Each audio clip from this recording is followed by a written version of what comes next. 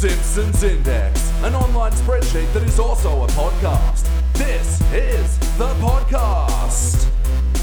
Coming to you out of SideQuest Studios, this is the Simpsons Index, episode 120. Hello out there, I'm your host, Elliot J. O'Neill, and joining me in SideQuest Studios is Tom Burt. Hello. And here as always, except when he's not, BT Calloway. Hoi hoi. And thank you for joining us for the Simpsons Index. This is a podcast where we watch and review 3 episodes of The Simpsons at a time, but there's a twist. Each episode must come from a different decade. How are we doing, fellows? Surprisingly well. Well enough, yeah. Yeah, and Tom, this is your first time on the Index? Yeah, I'm a little bit terrified.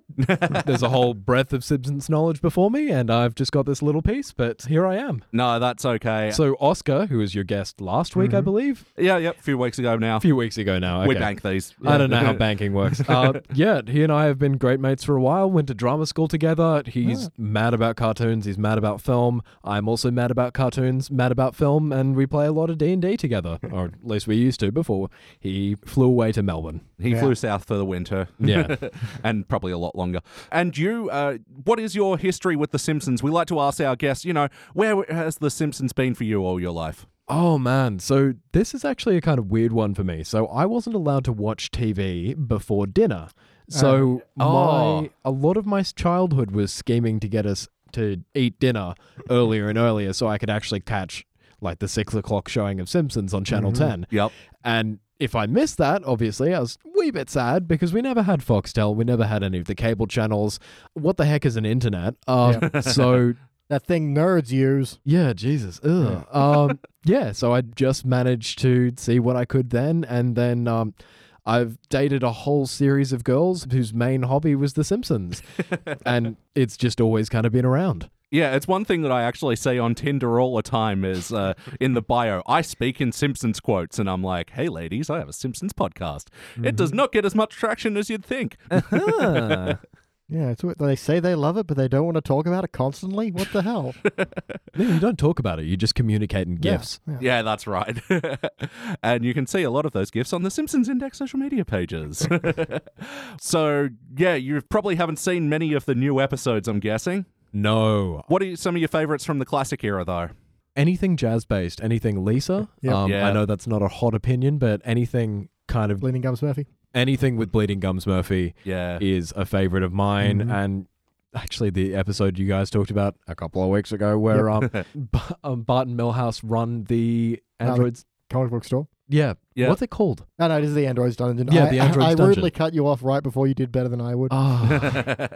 Well, yes, and thank you for coming along today, and we are going to torture you with some of the newer episodes, although this one wasn't too torturous, I don't think. No. This one was Season 29, Episode 19, Left Behind. One of the rare ones where they don't actually parody the... I think it's a pun on left... Because he's left-handed and he's the leftorium. Wow, you saw deeper than any of us. Yes, I've gained a certain sight after 120 episodes.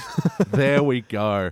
First released in May of 2018, it was directed by Lance Kramer, and this is another confusing one with the writing. The story was by Al Jean, the teleplay was by Joel H. Cohen and John Frink, and in this episode, Flanders has shut down the Leftorium for good, and without a job, he manages to get a job at the nuclear plant as the HR officer. Director, person? Doesn't matter. He's not there for long before he's at 4 other jobs. Then he ends up being the substitute teacher at Springfield Elementary. Guys, what'd you think? It moves around a little bit too much, but ultimately it's fine. It's a little lackluster on jokes, but hey, there's a plot and they stick to it, so I'll take that. Yeah, I was surprised. Like, there was a lot of it, but it was coherent. Yeah. And it wasn't like laugh out loud funny for most of it, but it was like strong breath through your nose funny. Yep. We really need to give names to these laughs because they come up so often. We as a society need to name our various types of laugh. We only have like chuckle and smirk and things. It's like a snorkel. Yes. I like snorkel. I snorkeled. That one. Yep. Or like a... Or even just a... Yeah. Hey.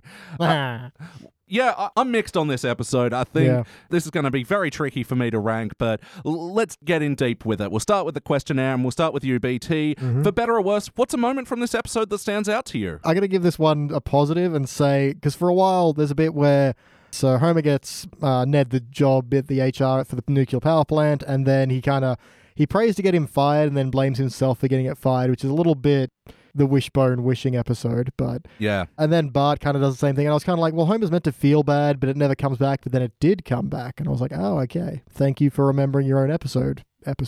Which is something that we're very critical of them. Yeah, because for a while there, it felt like it was just moving from one thing to another, which to be fair, it did, but at least they kind of tied it back at the ending. Not terribly well. Like, it wasn't really clear why Homer didn't like Ned was a big dweeb, sure, but he wasn't causing any real trouble for Homer, even though he could have been, because he was the one person who could have been, who noticed he was not actually sick. He has that whole line of, now, Homer, I know your father didn't die. Yeah. But he's, making excuses for not being at work. But Homer doesn't even seem annoyed at that scene. And then the next scene is, oh, God, I can't stand Flanders anymore. It's like, yeah, you can. You're not even at, rage yet. But for the most part, I do appreciate they did finally remember, oh, yeah, Homer's going to feel guilty. Bart's going to feel guilty. Let's bring that around. So the one thing that I didn't know about Homer's guilt in this was, did he actually, tell Mr. Burns to fucking fire him? Because when Homer was driving Ned home in the next scene, it was like, listen, Flanders, he was responsible? It feels entirely, he's like, my prayer was answered and I got you fired. Again, a lot like the Wishbone episode. Very theological episode. Yeah. Especially for Homer, he doesn't believe in that. And plus, Ned was fired for standing up to Mr. Burns. That happens all the time. Yeah. How about you, Tom? What's a moment from this episode that stands out to you, for better or worse? Honestly, this episode was chock-a-block with callbacks, but easily just my favorite that made me all warm inside was seeing Flanders make his hot cocoa, his famous hot cocoa in Homer's mouth. Yep, from the Simpsons movie. Yeah, it was just... that was a good really? pan-out reveal that it was in Homer's mouth, and so that was the same one he makes for right. Bart. I had forgotten entirely. It was just pleasant. It just harked back to all things nice. It looked good as well. You're like, I could go a hot chocolate. Yeah, exactly. Yeah, that's actually one. I don't know if you've seen this, Tom, but there's a show called Binging with Barbish on YouTube, and he attempts to recreate recipes that he's seen on television. And so what he'll do is he'll make it faithful to the show, and it'll inevitably not work, and then he'll remake a good version. And yeah, he had so much trouble with the Flanders hot chocolate, just getting it to even structurally stand. And I mean, I can't eat marshmallows, so just seeing marshmallows being toasted like that, it just makes me... Because you want to see them burn, or because you like to taste it with your brain? Yeah, I like to taste it with my brain. Okay. And the riot in the classroom was also amazing, because there was so, the laser and the pencil sharpener. Yeah, Oh, that just that's a really good cascades gag. out Dark Side of the Moon style. Yeah. The mutton, a gig's a gig. Yeah. Yeah. See, that's what I was wondering in that scene as well. Why is he getting in on it? And I'm like, oh, that's actually not a bad explanation. Yeah. Well, I'm going to say what stood out to me is the whole Flanders becoming substitute teacher. And we sort of said this off podcast. This felt like a bit of a Frankenstein episode. Yeah. Yeah, this Sorry, someone has to... I felt like a bit of a Frankenstein's monster episode. Yeah, so when we've already done Flanders the principal, getting him back in the school is going to be tricky. And Oh, yeah. I forgot about that. He ran the whole goddamn school. He There can't was- teach a single class. Fuck off. So many bits. Yeah. And the thing that got him fired was the whole prayer in a public school thing. Yeah. Which, he leans into heavily. And yeah, I gotta say, I didn't really buy the whole Bart helping him out thing. I don't know. It felt like too late of an addition to the storyline to actually have the meaning that it wanted it to. Yeah. And you know what? There is some dead air to cut from this one, because even though the fuck you beginning isn't too bad, where it's all about the eclipse, and then Marge is all, oh, Homer, you need to be more romantic, then they have date night, you can just cut the whole eclipse bit, start on date night, that's enough, that's fine, and then you've got a bit more time to spend on that ending. Yeah, I think the eclipse bit was just acknowledging that it was a thing that happened last year. Yeah. Which, by the time it came out, would have been 6 months later. Yeah. So play count. How many times before today do you think you've seen this episode? We'll start with you, Tom. I think once. I think I went on a binge a little while back where I tried watching a whole bunch of new Simpsons, and it just never really panned out for me, and Because you purged afterwards. I went back to Futurama. Yeah. A significantly more consistent show. How about you, BT? I've never seen it. Yeah, I don't actually think I've seen this one. Other than the sense that, wait, what? Wow, okay. Yeah. That's See- never happened before. How are we even for viewership? Well, see, the funny thing is about doing a Simpsons podcast, with what other time I have outside of doing this show, one thing I don't really feel like doing is watching The Simpsons, especially the new ones. Yeah, fair. To the point that I've only seen like half of the season 30 episodes that have aired at the moment. And yeah, I think there's still like another couple of season 29 episodes that I still haven't watched. So Yeah, that's the one time that's happened before. I know. All I have to do is watch it once more, and I'll be ahead of you for one time, finally. So I normally it's play count, and I go, once or twice. And it's like 16. And I hate this fucking episode. Yeah, exactly. And I've seen it, and Yeah. neither of you I have. know. Yeah. What? No. You show up once, and everything breaks. So let's talk about the wackiness of this episode. So what were the cartoony elements that stood out to you guys from this one? Nitrous. Yeah. What? And out of nowhere as well. It's Like, as a purveyor of the occasional nang myself, that just that felt weird. Yeah, it was very like, Mo just goes, what? You can't have date night tonight. Tonight's the night we watch them Nitrous the Ants. And they go all crazy. Here's a small demo of it. Like, Why? Yeah. And then, Mo taking the hit and turning blue. yeah. Kids, if you turn blue, see a doctor. Yeah. Or a mortician. Use a balloon at least, Jesus. Yeah. Direct from the nozzle. Those things get cold. Yeah, and that's the thing. He's not just doing whippets. Like, he's got Here's the whole thing. fucking Pure tank. uncut nitrous. Oh, fucking crazy. And while we're talking about cartoony elements and Mo's, Bart and Maggie are apparently regulars there. Yeah, but I at least kind of like the explanation of, as laboured as the term, I come here for a G&T, a gumball and a talk. It's like, but I kind of appreciate, because they've done that before where the kids are there having, a glass of milk or something like that. And occasionally Moe's does get portrayed as a bit more of a, you can bring your kids kind of place instead of the scungy filth bar it is sometimes also portrayed as. Yeah. I don't know if I would have preferred that, like, without the explanation. Like, he just rolls in the gumball and you just put it together. Yeah. I do agree, though, it was laboured. And G&T, that opens you up to so many other areas, like ginger beer and a tank of nitrous oxide. At least it would bring it back. We know they have it. Yeah. Any other wackiness that stood out to you guys? There's a bit I did quite like, which is when Ned first starts working in HR, he's got a little smiley face thing on his desk, and Mr. Burns gets a good line of stares at the thing, is like, I will break you by lunchtime. But then later on in the episode, it's gone to a quarter smile. It's losing it slowly. As Ned Didn't loses even it pick slowly. that up. Yeah. Goodness. Wow, background details that I didn't even notice. I did notice they were kind of going for a background gag with Ned and the skunk. And they kind of do this, like, they take advantage of the widescreen to, like, undercut the exposition-y script work and have wackiness go on in the back. But Ned going, oh, God, give me a sign. And then the skunk comes back. It was so fucking obvious. They just cut it to a foreground gag. What's the point of putting it in the background to begin with? Yeah, it felt like a weird pacing of that, Man, there's a whole wacky subplot I think we need to address, which is Todd and Lisa. Why were they in the house? That was my first note. It's like Rod and Todd are just around, and it's like, but your dad worked anyway, so surely you would be wherever you normally are. It's like they just combined the Sim households. Yeah. Just because, our dads work together, and now I guess we live together. What? And you could have, like, explained it away in one line, like, Dad's not bringing in any money, so we're renting out the house for a while. Boom. Yeah, or, just he works longer hours now, because before when it was his own business, he could pick his hours. Yeah, sure. Again, it's a line. Our dads are friends now. We have to stay here. Yeah, even anything. Then. Yeah. Just anything. They just knock on the door instead of just being there already. Yeah. And for the record, your accent then was way closer to Todd's real voice than this episode. I wrote down... He was so deep in this one. He was so Ralph in this one. Yeah. Did we talk about Marge at the beginning yet? Poor Julie Kavanagh's voice slowly dying. Yeah, it hurts, doesn't it? Just hearing like, oh man, someone get that woman a Just lozenge. that opening sentence. Oh God. Homer. Yeah. I do like the line that she's probably at this point done more growls than your average death medalist. Yeah, for real. Yeah. But the whole Todd and Lisa subplot. Fuck, I almost forgot it happened. Yeah, because man. it's so... It didn't go anywhere. Yeah, he's all weird, and then in the end, he's made a diorama of the house. The end. Yeah, it's just... Like, that's it. I'm so sick of my brother. That's enough. And then the subplot ends.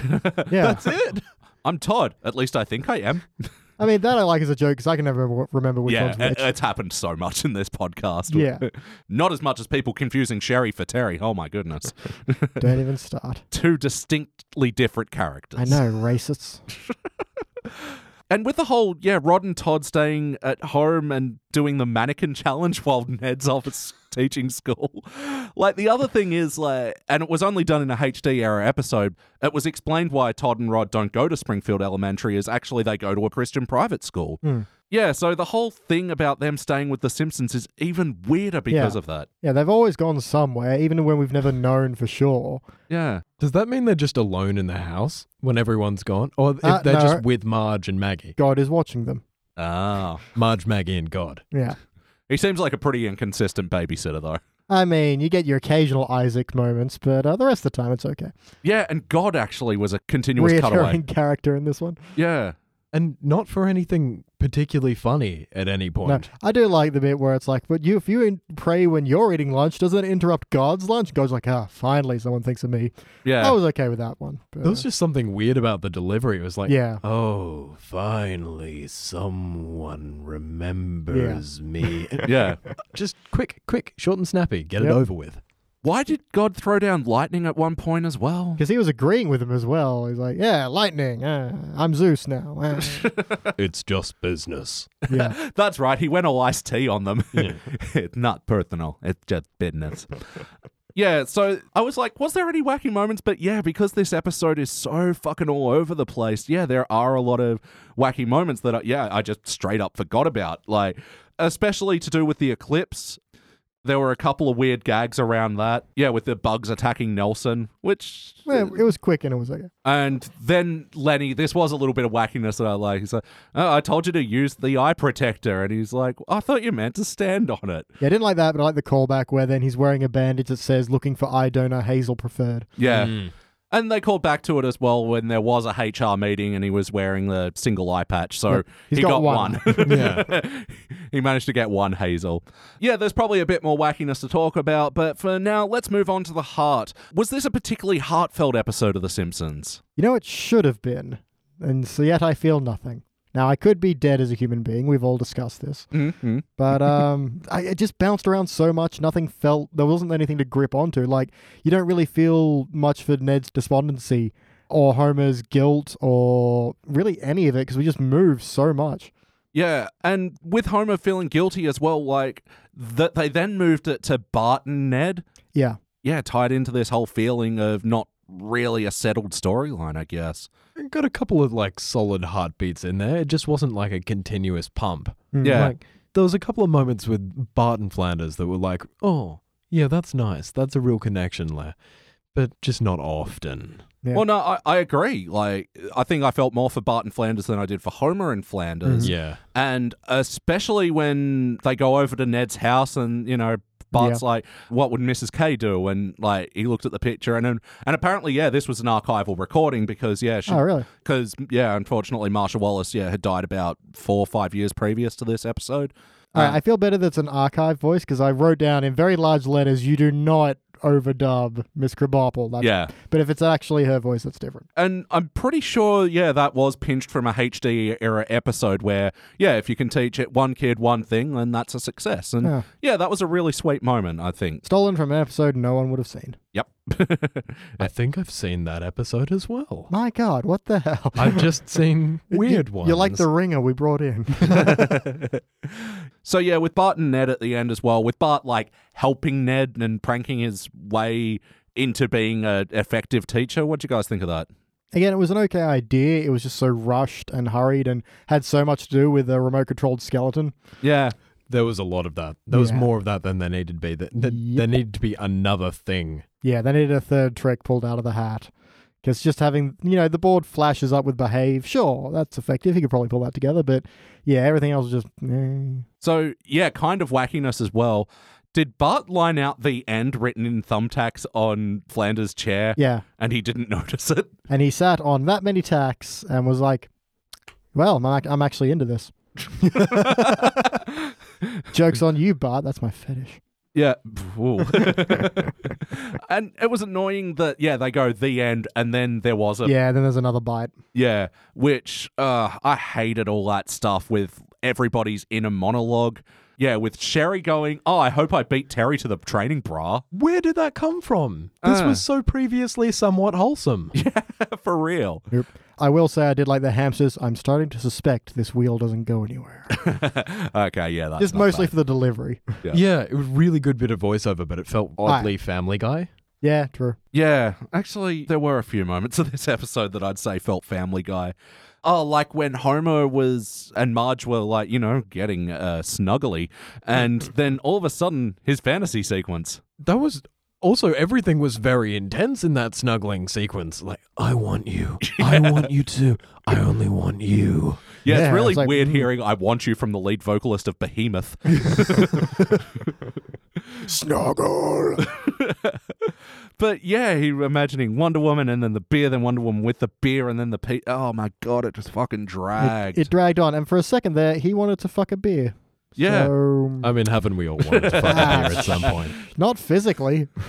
Let me put on a little music to get me in the mood. Dun, dun, dun, dun, dun, dun, dun. Had a lot of Crisco. Hard-earned thirst needs a big cold beer. And the best cold beer is Vic. Awkward. I have the weirdest boner right now. That's got to stay in. Oh, actually, we're talking about the heart, and we haven't mentioned the date night. How did we like Homer's date night? He did really well. I mean, it started off really stupidly because he's at the bar going, oh, she wants to go on a date night, but I've spent years ignoring everything she thinks and says. You're like, thanks. But then he actually goes to the effort, like, bravo. I liked that he was like watching all the YouTube tutorials. Yeah, especially how to turn off your iPad. Because I've seen iPhone users not know how to lock their own iPhones. Like, Oh, God. how? How do you not know? The end of the date night as well, they go on that romantic gondola ride, and then the gondola's parked outside the house. I got a good laugh. Yep. Put that in the things that managed to get to the Simpsons driveway playlist that shouldn't have. Yeah, I think there's a swan boat at one point. Oh, that the does the same thing. Flanders Yeah, piloted there. I'm saying piloted because what is it when you drive a swan boat? piloting. Yeah. I liked Homer's idea for the romantic night as well, which was pedals, even more pedals, and then all diehards. But I got to say, with the whole pedals thing, something I like, because I was 18 at the time when I did this, I covered the bed in pedals, and my girlfriend at the time was like, oh, that's so sweet. And then, found out that they just stained the fuck out of our bed sheets. Yep. So, putting pedals on your carpet, probably don't do that. Get pedal-colored sheets. Ah, and pedal-colored carpet. But then the pedals just slowly rot in your bed Because sheets. you can't find them. Yeah. Ah, right. You get That's ants. fine. Just get used to ants. Nitrous ants. They go very fast. And I did actually like the restaurant scene with the corkage joke, and he had a big box of Pinot Meh, which I think you can get for $6 at Dan Murphy's these days. 5. 5, even better. And I weirdly liked the violinist waiter joke. Yeah, they've done that before, but hey, it works. What, that you can bribe someone into having musical talent? Yeah, they've done like the episode you didn't like, Kill the Alligator and Run, where Homer starts playing piano badly and they whip him and he starts playing perfectly. Oh, yeah, good You point. know, they've done it a couple of times, but it's a joke I always like. We were even talking earlier about how much would you need to be paid to sell out your own morals or to, for like an ad or something. I'm like, how much would you need to pay someone to suddenly be great at violin? And, hit us up. Let's see how much you can buy the Simpsons Index approval for. We've literally asked for drugs to sponsor us before, so our morals are not high, but our integrity is. Only because no one's offered us enough money yet. It's true. Or enough drugs. If Tim Long's like, hey, here's a whole bunch of money to love the new Simpsons episodes, we'll be like, yeah, back that truck up. We're re-reviewing the Lady Gaga episode because, to be fair, it is fantastic. I know, cubic zirconia all the way down. But ultimately, though, guys, did this feel like an episode of The Simpsons? Character integrity, show integrity, how was it? Other than its very slapdash pacing, I'm going to say no one's out of character, and it does feel like The Simpsons, just so very patchwork of it. Yeah. Everyone except Rod and Todd, Yeah. Yes. who are just broken Sims. For real. Yeah, their programming shut down, so they're just frozen like that. Yeah. And someone, for weird reasons, boxed them inside The Simpsons house. Yeah. I think we solved it, guys. They took away the doors. At least they didn't take away the toilets, like I did to all my Sims. Or the pool ladder. Like I did to all my Sims. Clean the stove, people. It's important. Yeah, look, the integrity of this episode, I totally agree. There's, the Todd stuff is weird, but also it doesn't go far enough in any direction for it to be a character break. It's just is odd. And I'd say the other problem I have with the integrity is just the voice work, but it's just by nature of the actors getting older. Ned sounded off, Todd sounded off, Marge, we just said before, that's, a bit worrying. But, otherwise, Yeah, integrity's not what's going wrong with this episode. I guess it felt a bit Family Guy at times with, its slapdashness. So the show as a whole feeling a bit off, but otherwise the characters are pretty fine. But yes, no, would you watch this one again? Probably not. No? No real reason to. Yeah, I'd say hangover test only. Yeah, I don't know, because I still don't know how I feel. I mean, for me, there's nothing to go back to. Yeah. So if it's on, I don't dislike it enough to reach the remote. I mean, I'm lying down, I'm comfortable. Yeah. But yeah, there's no reason to go, oh, hey, this one, I'm going to sit down. No. If you're not already sitting, no. Yeah, look, I might. Maybe in the context of a playlist. So if you're going to put this in a playlist of Simpsons episodes, what playlist would it go in? Ned Jobs, I guess. Yeah. The opening of the Leftorium and that. Like the saga of the Leftorium. Actually, I will point out that there was because we were sort of debating a little while ago, like, what Ned went to college for, Yeah, true. Because apparently, he used to work in pharmaceutical sales. And apparently his degree is in casting out demons and he's fluent in Aramaic. But also teaching. I mean, teaching was teaching. the main chunk. Right, because they actually made that comeback. Interesting. Which is then kind of weird that he takes that long to get around to a teaching job. But okay. Yeah, for real. In retrospect. And I don't remember if the other episode was good, where they established that the Leftorium has moved to like one of those Kiosk things. Yeah. Yep. Yeah, the Right. kind of places that reach out at you and it's like, hey, want to be my customer? And it's like, no, if you were good enough, you'd have a shop front. It's like a sunglass hut. Yeah, exactly. The Leftorium Express first appeared in White Christmas Blues, which we gave a unanimous failure. So, no, don't watch that one. BT, what would you like to change about this episode? Trim some stuff out of that beginning. Give the whole thing a bit more pacing. Spend a bit more time with... Go from Ned as HR to Ned as a teacher. Cut out a lot of that in-between stuff. He was like on a cruise with old people dancing, and he's like, oh, keep 5 Bible distances between the two of you. And like, Ned, they're 80. Let them fuck. Yeah, for real. And he was a photographer for Rolling Stone. Yeah, that came out of nowhere. And then he trimmed their hair and made them all look like him. And like, I thought they were going to do like a joke on that Oakley Dokley, the Flanders band. yeah. I thought that would have been a prime... Come on, even Flanders think they suck. Yeah, they do. They're terrible. So yeah, you can get rid of all that, and it just extend the other two parts. And I like the idea that both Homer and Bart slight Ned just because he's kind of invaded their space and like, oh, I've actually been a bad person. Yeah. He wasn't doing anything wrong. I just didn't like him in my space. And then they kind of come together over that. That's fine, but it happened so quickly and was given the same amount of time as everything else that didn't matter. It felt like it didn't matter, even though that was the driving point. So that's what I would change, Elliot. How about you, Tom? What would you like to change about this episode? Firstly, just separate the two houses. Have some kind of collision point between them as opposed to just having them in the same spots the entire time where things are just happening for no particular reason. And just have some more conflict between Homer and Flanders to actually get the ball rolling. Yeah. Well, yeah, it's almost like they set up that whole thing like... Because Homer didn't actually recommend him. He just said, here's the number to call. And Lenny said later, oh, a recommendation from you would have sunk him. Like, why wasn't that the point of conflict? Yeah, or even... Because Ned does things like, oh, when you're all having lunch, I've turned all the tables inwards so we can have a prayer circle. And then that's not a problem for anyone. Like, if it had been... Homer had been like, but I hate having people watch me eat. Then they count the donuts. Or something like that. Because there's no problem for him. He's just like, aren't you interrupting God having his lunch? And it's like... That's an okay joke, but this doesn't illustrate why Ned at your workplace is a problem for you. Yeah. No, it's really confusing. Yeah, what I'd change? I don't know that I'd have Ned become a teacher, but then again, that's where I did say before I felt the most heart, so I'd say, go one way or the other. Either Flanders is at Springfield Elementary or he's at the nuclear power plant. Like, dividing the acts between this, is really... does make this episode feel so slapdash and doesn't feel like there's an arc there. Like one big overarching story, it just sort of feels like it's jumping up and down and going to a whole bunch of different places. It's like an excited terrier, just jumping up and down. I think that's what it was. We had no real A story, B story. It was just all A story, but there was 2 A stories between Flanders and 2 different people. Yeah. Oh, and then also, fuck off the whole Lisa Todd thing. You guys didn't know what you were doing with it, so... Yeah, imagine the writer's room on this one. Hey, what if Todd annoys Lisa? Oh, that's amazing. Where do we go with that? I don't know. I'm out of ideas. I'm going home. Yeah. And that's the other thing, because, his creepiness did feel a bit Milhousey.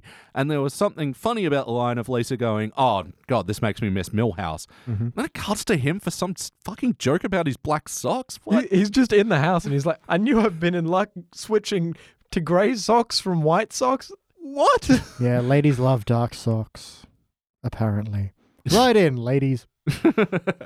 Guest stars of the episode: Michael Dees, who is actually a frequent Simpsons voice actor. He does a lot of the male singing stuff. Yeah, he sung My Funny Valentine for them. And yeah, as we mentioned, Marsha Wallace in an archived performance. Any other music that stood out to you guys from this episode? Musical moments? No. There was a violin. Yeah. He could play pretty good for enough money. Superman plays pretty good. You play pretty well. Damn it. All right, we're here. BT, any other notes? I do like Ned's line of, he's talking about the Leftorium kiosk closing down. He's like, all I really got was right-handed college students looking to experiment. I was like, that's pretty good. I like that. I wrote that down too. Yeah. And Mr. Burns has a sign up at work, just says, don't read this work. And there was an implied sign gag as well when Flanders first came to the Simpsons home. He's like, I know you had your Keep Out Flanders sign up, but I needed to talk. I like that. An implied sign gag. Yeah, it was good. How about you, Tom? Any other notes? Nope. Ah, not bad. I'm all done. There wasn't a lot to note on this one.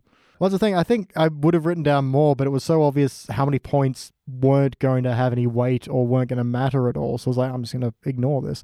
Yeah. Like all of Ned's jobs between the plant and teaching. It's like, this isn't going to matter, so I'm not going to write it down. The Ferris wheel opening was a great metaphor for the show.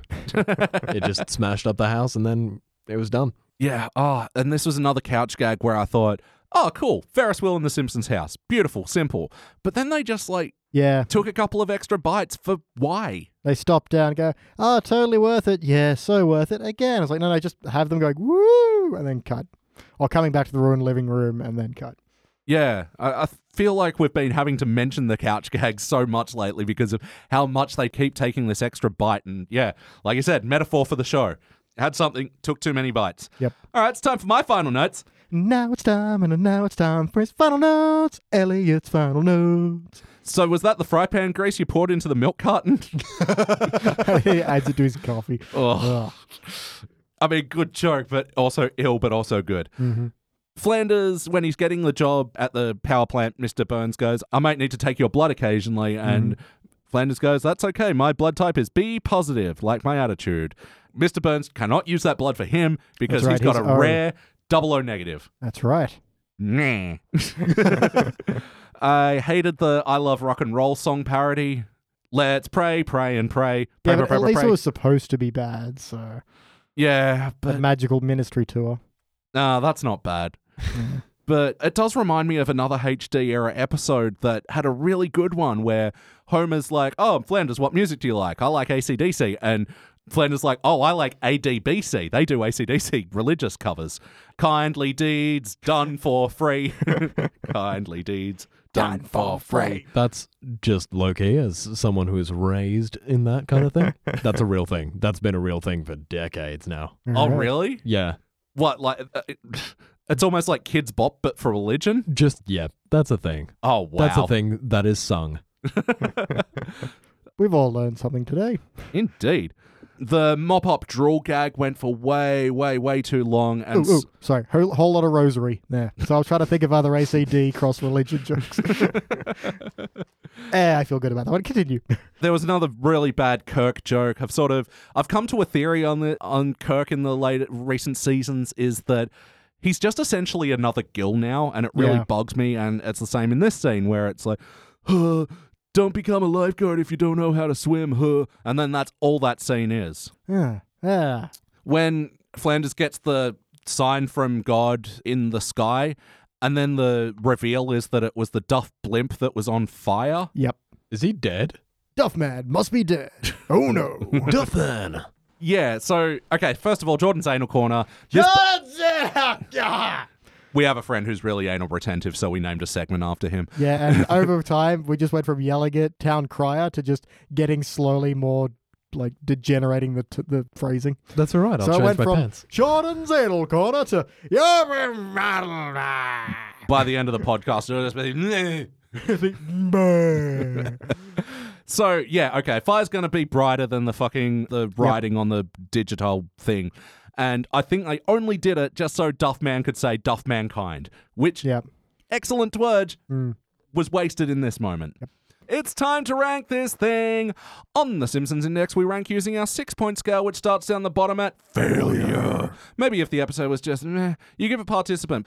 But for the positive rankings, you got okay bronze, good silver, excellent gold, but for the best of the very best, you give cubic zirconia. Let me go first. I'm going to show you how it's done. God damn, I thought I'd know by now. Look, it was almost a bronze, but I can't help it. It's a participant. It was ultimately really flat. There were some good bits in it, which kind of makes this disappointing for me, but yeah, really, I just don't really want to return to it. BT. Yeah, a handful of good jokes, like proper laugh-out-loud jokes, even proper chuckle jokes, I would have bronzed it, because it's coherent, and unlike a lot of modern Simpsons, which is a bunch of nonsense thrown together, this one's a cut above those, but I can't give it anything higher than a participant. I was just on the whole enterprise, and I've forgotten most of it already, and we just finished talking about it. Yeah. And Tom, finish it off. Yeah, participant for me as well. Like, if it was coming up, if I was watching the disc of this season, I wouldn't skip it, but I certainly wouldn't sit down on the couch. I would continue doing my chores. Yeah. Yeah. All right. Well, averaging out, that'll be a unanimous participant. This will be joining other unanimous participants from season 29. This will be the fourth one.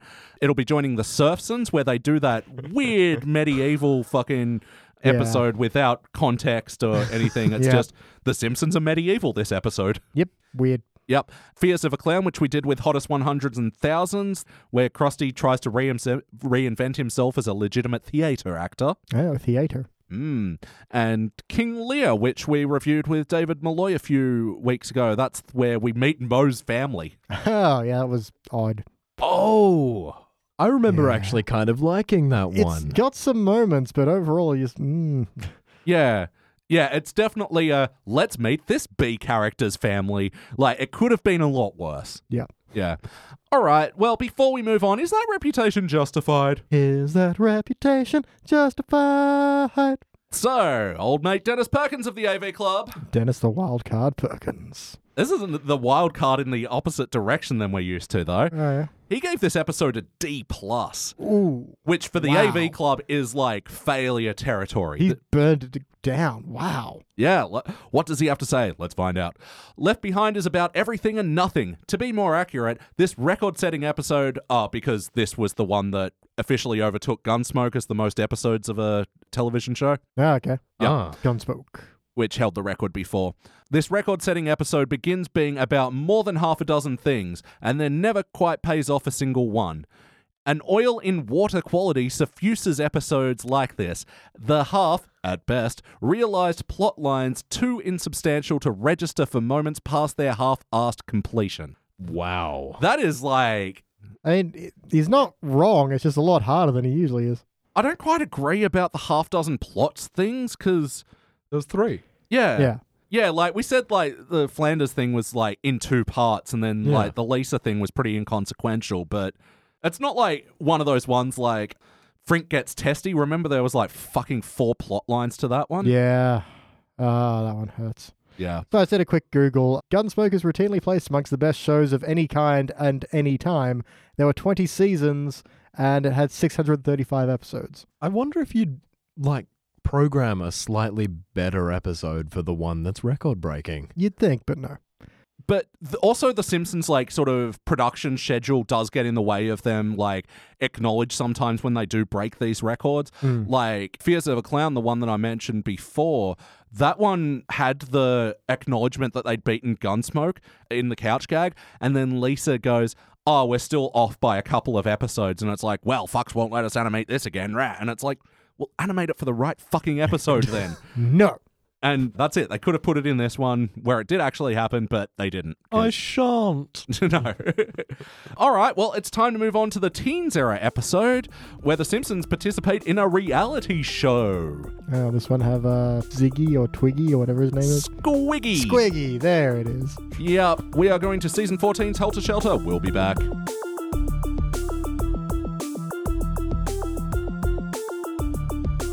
And we are back, and we just watched our Teens Era episode. This was Season 14, Episode 5, Helter Shelter. First released in December of '02, it was directed by Mark Kirtland, written by Brian Pollack and Mert Rich. In this episode, the Simpsons get a termite problem, and so without a house, they decide to go on a reality TV show that's set in the late 1800s, where they can only do 1800s things. But the reality show apparently gets boring, so they pick up the house and set it adrift. Guys, what did you think? Bloody great. Pretty good. Just quick question. Mert Rich? Mert Rich. M-U-R-T is this guy's first name. M-E-R-T. Mert. Mert. If we had a child, he'd be Mert Bert. You have a new quest in life. Yeah. Yeah, look, I thought this episode was overall good. I know this one is actually, it gets a bad rap too. Yeah, I think for me it was one that started off quite well and for the most part was okay, but then it just kind of declined. They didn't know how to finish this one. Yeah, for and real. I think it really shows that. And I think that's why maybe it gets a bad rap, is that people remember the ending because that's what you're left with. That's your final taste. And it's just slapped together and it just, it's, yeah, not as strong as some of the opening stuff, which is a shame. But those first 20 minutes. Yeah, are a lot of just fun. Yeah. Great. Yeah. No, there are so many jokes in here which I lump in with the most memorable moments of The Simpsons, honestly. I mean, even the very last thing of the episode, which I'm going to say stood out to me from the episode because I love it so much, was Law and Order Special Elevator Elevator Inspector. Take 3. Elevator Inspectors Unit. Law Law and Order. Law and Order Elevator Inspectors Unit. So good. Just a great little quippy way to end the episode, which comments on the fact that at that time there were 6 billion Law and Orders. Yeah, Dick Wolf has his own channel now. All crime all the time. So much Dick Wolf. Mm. Yeah. See, the problem here is the 5-button light is out. I think I'm going to be sick. So good. How about you, Tom? What's something from this episode that stood out to you for better or worse? Oh, Jesus, the hot fudge pot. Just, there were so many little gags that were thrown in here. Yeah. Yeah. Almost all of them around that great skybox bit where, yeah. Yeah, and just so perfectly timed and everything's just thrown in really well. And it's got so much forward momentum that just keeps it going. This is an episode that really hits the ground running because it starts, Homer's, and I love this joke, Homer's walking around whistling, a pipe just falls on him and he's kind of unconscious but still whistling. The comedic timing of that is just beautiful though. And I think, because we've all seen this episode before, but it totally still took us by surprise.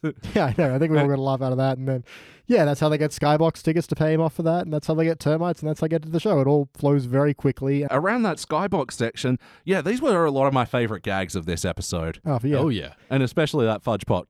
Can't they just be happy for my success? As they're scaling the wall medieval style, just scold. Yeah. It just gets you laughing in the first 5 seconds of the episode and you don't stop. Yeah. And I love Marge's line there of, you get all the excitement of being in the sky with all the safety of being in a box. Yeah. And I was just looking for it. I found it. Yeah. Moe's line after he gets covered in fudge. Oh, God damn. I just got all that gum out of my armpits.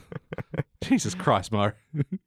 How about you, BT? What's a moment from this episode that stands out to you for better or worse? I like the continuity of Lisa being into hockey because, we have that episode with her and Bart playing ice hockey where she's the goalie, so she understands when the shooting puck guy is aiming for the goal where he should aim, the 5-hole, which apparently, whatever.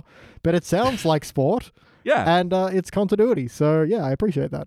And she gets rewarded with his hockey tree. And also, they don't draw too much attention that the Springfield ice hockey team is called the Ice-O-Terps. Oh. Yeah. And also just the name of the arena, the Gosh, Your Hair Smells Terrific arena. I wrote that down just immediately. as well. Just perfect. Yeah. So it's like the slogan of a brand, not even the brand itself. Yeah. Yeah. There was a weird thing where no one wanted to go to hockey either. Yeah, I do like the little sign lights up. Tonight, hockey, and everyone's like, no!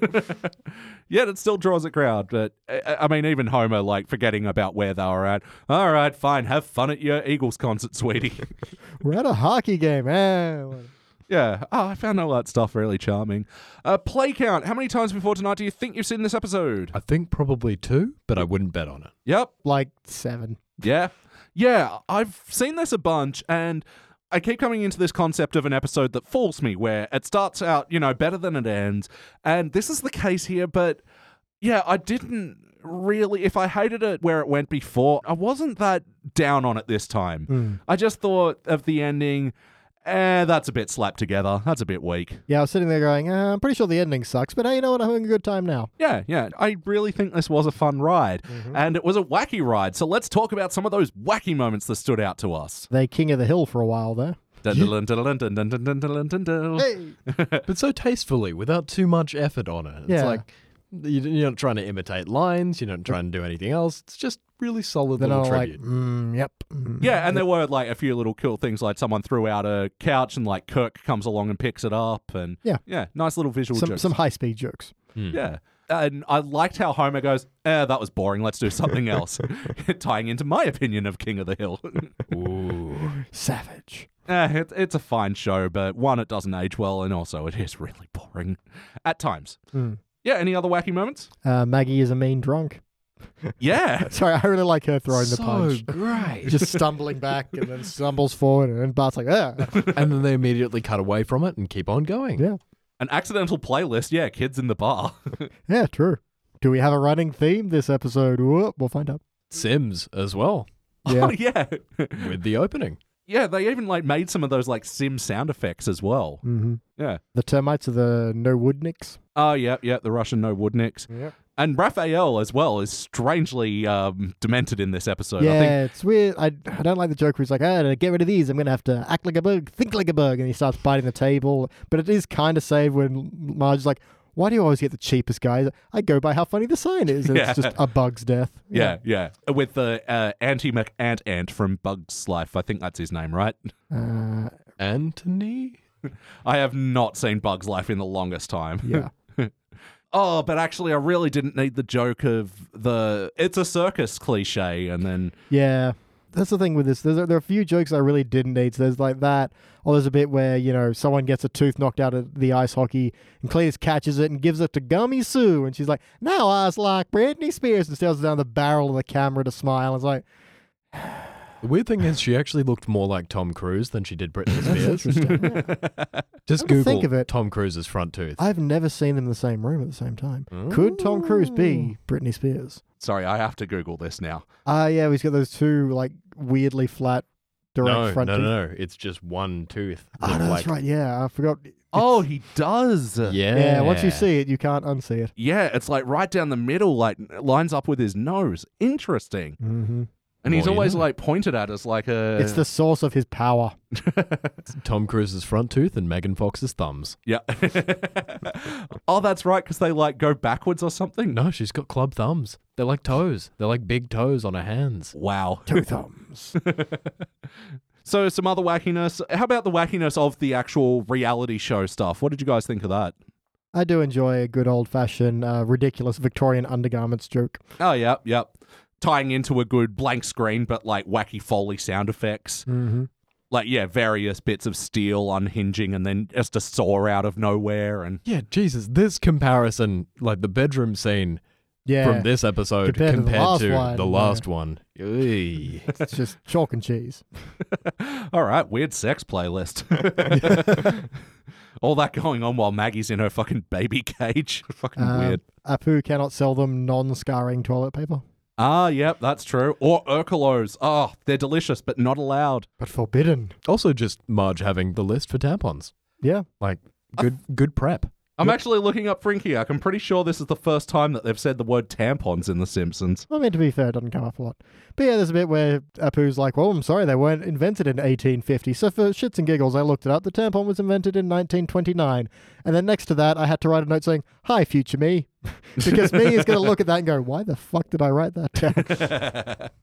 Oh, well, there we go. This is an educational podcast. Yeah. You can get your Simpsons opinions and history. Aren't we good? Yep. The history of feminine hygiene products and The Simpsons. That's what we offer you here. But Yeah. wacky things. Are we allowed to talk about Bill Cosby? Ah, sure. Oh dear, It's more Bill comfortable than Cosby. any other place to talk about it. So, Yeah. Yeah, talk about things that haven't aged well. Yeah, it was... I think this whole thing existed so they could do the whole, let's pick a family who hasn't been on TV forever. The Simpsons. Yeah, and just have the then acceptable Cosby making a bunch of wacky Cosby kind of sounds with the bipping and the bopping and the Pooping and the scooping. Yep. Yeah. Yeah. Yeah, what just a fucking awful pit stain that guy is. Well, he's in prison now. So he should be. Yes, he should. Yeah. Oh, and as of this morning, joining Cardinal Pell. I Fuck know. yes. Probably not the same prison though. Although Wait. that'd be great. That'd be great antics. Fantastic. Reality It's show the based on classic that. Odd Couple. Oh, God. Da-da-da-da-da, you're in prison. Yeah, so it is, one of those things that don't age well. Like, and yeah, we've seen it a bunch where the Simpsons will but do. it doesn't age well in a way that is in no way their fault. Yeah. But yeah, all the Cosby jokes, like, I'm dreading when we have to do the episode where, like, Homer's constantly referring to Fatherhood by Bill Cosby as a source for inspiration. And, Yeah, or the one where he's all like, kids today listen to the rap music so they don't get the jazz with the hipping and the hopping and the bipping. Because we love that quote. yeah. To say, they don't know what the jazz is all about. Was something we used to just say all the time at music school and stuff, and now we can't say it anymore. No, Yeah. you're not allowed to. Yeah, it's tainted. So the other wacky thing, introducing Squiggy into the reality show to give it a Yeah. bit of life. That was odd. I mean, I kind of like the absurdity of it, but I don't think they used him enough to make it feel worth it, though. Yeah, only for the line of, no, everything is ruined, our bellows, oscilloscope, squiggy, just drops it. Yeah. So one of the guest actors for this episode was David Lander. That Squiggy? feels like it should be Landers, right? Stupid Landers. Oh no, just a single. He's not one of those plural last names. No, so David Lander, who of course was Squiggy on Laverne and Shirley. Lander, I hardly know her. Uh, Yeah, it was terrible, but I had to do it. he's related to the Mars rover.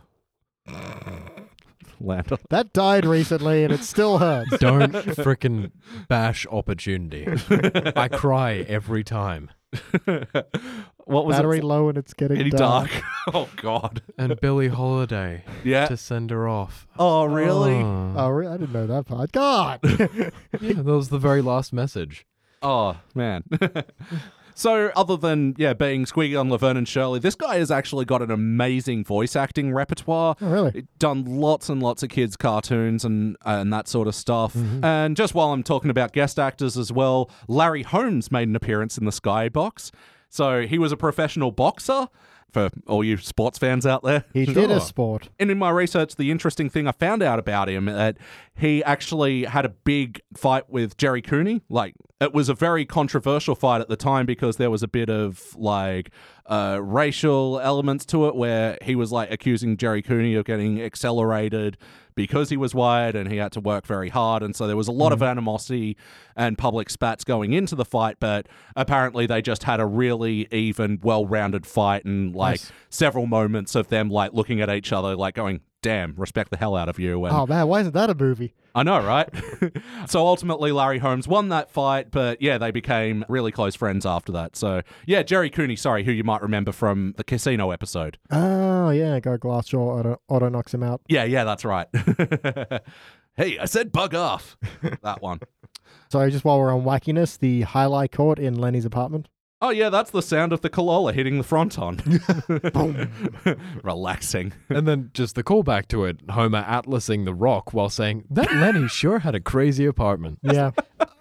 Which it was funny him Atlasing. sinking, but then it like turns his neck and you hear that and you're like, oh. Yeah, but yeah, real quick snap away. So Homer is dead, and Marge is also a murderer because she and Lisa do that, one person lean behind them thing and push him over, and the guy goes over a cliff. yeah. And they're all like, oh. I Yeah, didn't that- even catch that. Yeah. Yeah, that was just meant to be a charming, push over the daughter situation, but Now there's blood on both their hands, on Lisa's back, I guess, because she... yeah, they've got one of those mother-daughter secrets that you just take to the fucking grave. And so, yeah, when they were also looking for an alternate house, I really didn't think much of the comic book guy gag. Oh, here are my Galactic United Nations. Yeah, because of all people, they wouldn't have gone to them. Like, it should have been a Patty and Selma joke instead. Yeah, for real. Why wasn't it? I don't know, because I want to do the Galactic UN. I don't know, whatever. And it was just like, sad notice. So any other wackiness want to mention before we move on? brand conference. I actually My really... God. That was such a bland joke that turned so good. Because it's just like, they needed a reason why there were no hotel rooms. Like, okay, there's a brand conference. It's like, I'm just going to say it. We haven't had a single good idea since Raisin Bran. All right, let him crazy. speak. No, he's a madman. Oh, man, such drama in Bran.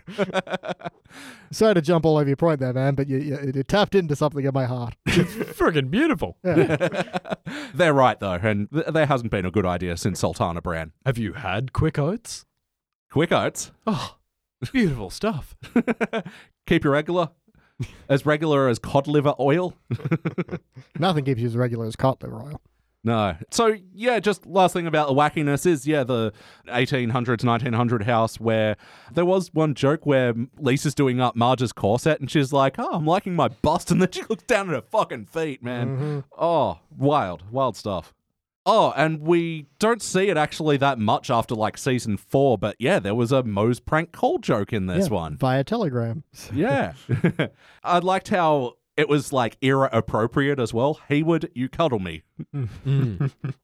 Golden cylinder, something, your junction. I'll drive a railway spike where Prime Central meets your Union Station. Something. Yeah. Ye oldie railroad jokes. Was it railroady? Yeah. I felt like it was nautical. Oh, I'm neither of those things, so I don't know. But I heard Golden Cylinder, so I thought Thomas Edison. The old thing that you used to play music on. wax cylinders that were Edison. Ah, they're wax, right? Yeah. Gold point. would be very expensive. Yeah. and terrible for communicating sound. Mm-hmm. The funny name jokes that I really didn't think much of, though, was I'll marry someone that Dad picks out for me, and I wish you would consider Harlan Beatwythe. He's betrothed to Martha Take a Punch. Yeah. Not great. With Cosby. So it is one of those jokes where it should have just been, we should reconsider Beat Wife. What? It's just a name. Yeah. That's fine. Although you can just lean right into that with the, finally, I'm no longer a slave to the Gillette Corporation. Oh, Jesus. Different he bled. times. He bled so much. I was more talking about the video than anything. Yeah. The what? The The latest. commercial that made everyone angry but happy, but angry but happy, depending on Gillette went and what told side us of- how to manhood. whatever debate That was you're on. Gillette. Yeah. Sorry, like, it's one of those things where the video is, like, now kind of more popular and memed than the actual product in it. Yep. But no, I do remember, idiots, like, showing pictures of them flushing their Gillette razors, and it's like... Yeah, it's like, okay, that ain't gonna flush, and all right, shit. They're also disposable razors. You were going to throw them out anyway. Yeah, it's hard to You get chill out with hard to Gillette. get revenge on a disposable razor company. It's like everyone burning their Nikes. Yeah. You've already invested the money. I really like the people who just ripped the Nike logo off the shoe, and it's like, you're still wearing them. Oh, Now they're worthless. Oh, I do remember there was one guy who, like, he had Nike socks and he cut the logo off the top of the socks so he could still wear the socks, but now they got no elasticity. Yeah, didn't think that one through, did you, guy? No, like, Yeah, just getting back to if there's ever a revolt against Bic, they're going to be like, oh, what are you going to do? Go to Parker? Yeah, fuck off. yeah, Bic, you need us, you bastards. for real. All right, so let's talk about some of the heart of this episode. Did you guys feel any bumps? No. I kind of liked the family coming together at one point. Yeah, I mean, their misery all shared, and they weren't angry at each other for that. Yeah. And then, it's something resembling heart. Yeah, but I mean, again, with them trying to introduce late episode stakes and drama into it, really cut into that heart moment. And I just kind of wish there was more of the family sort of trying to overcome that shit together. Yeah, there's Yeah. nothing really like strongly in there that was like, oh, this really sets my pulse racing with familial love. It was just, this is quite funny. Yeah. That was the main thing. Yeah, and they sort of got it over in a space of a montage. And although I did quite like the little assembly line of making the jar of preserves, which Homer was just necking anyway. Mhm. But yeah, as far as a hard episode, there really isn't much to say on that. Indeed, there is not. So, yes or no, would you feel like an episode of The Simpsons? I'll try that again. But ultimately, though, guys, did this feel like an episode of The Simpsons? Yeah, sure, for the most part. Yeah, character integrity, anybody off model? No, I mean, it's a little off model for Marge to be so insistent, but that's tampons and she needs those. So, fair enough. It's, Again, Jordan's anal corner. Yep. So she goes 23 skidoo and she runs off, yet she Yeah. doesn't take any of the items that Yeah. she... Yeah. Anyway. Her yelling 23 skidoo. Just what? No, I mean... That's my catchphrase. I'm Marge. Bye. No, it's appropriate. Yeah, but is it?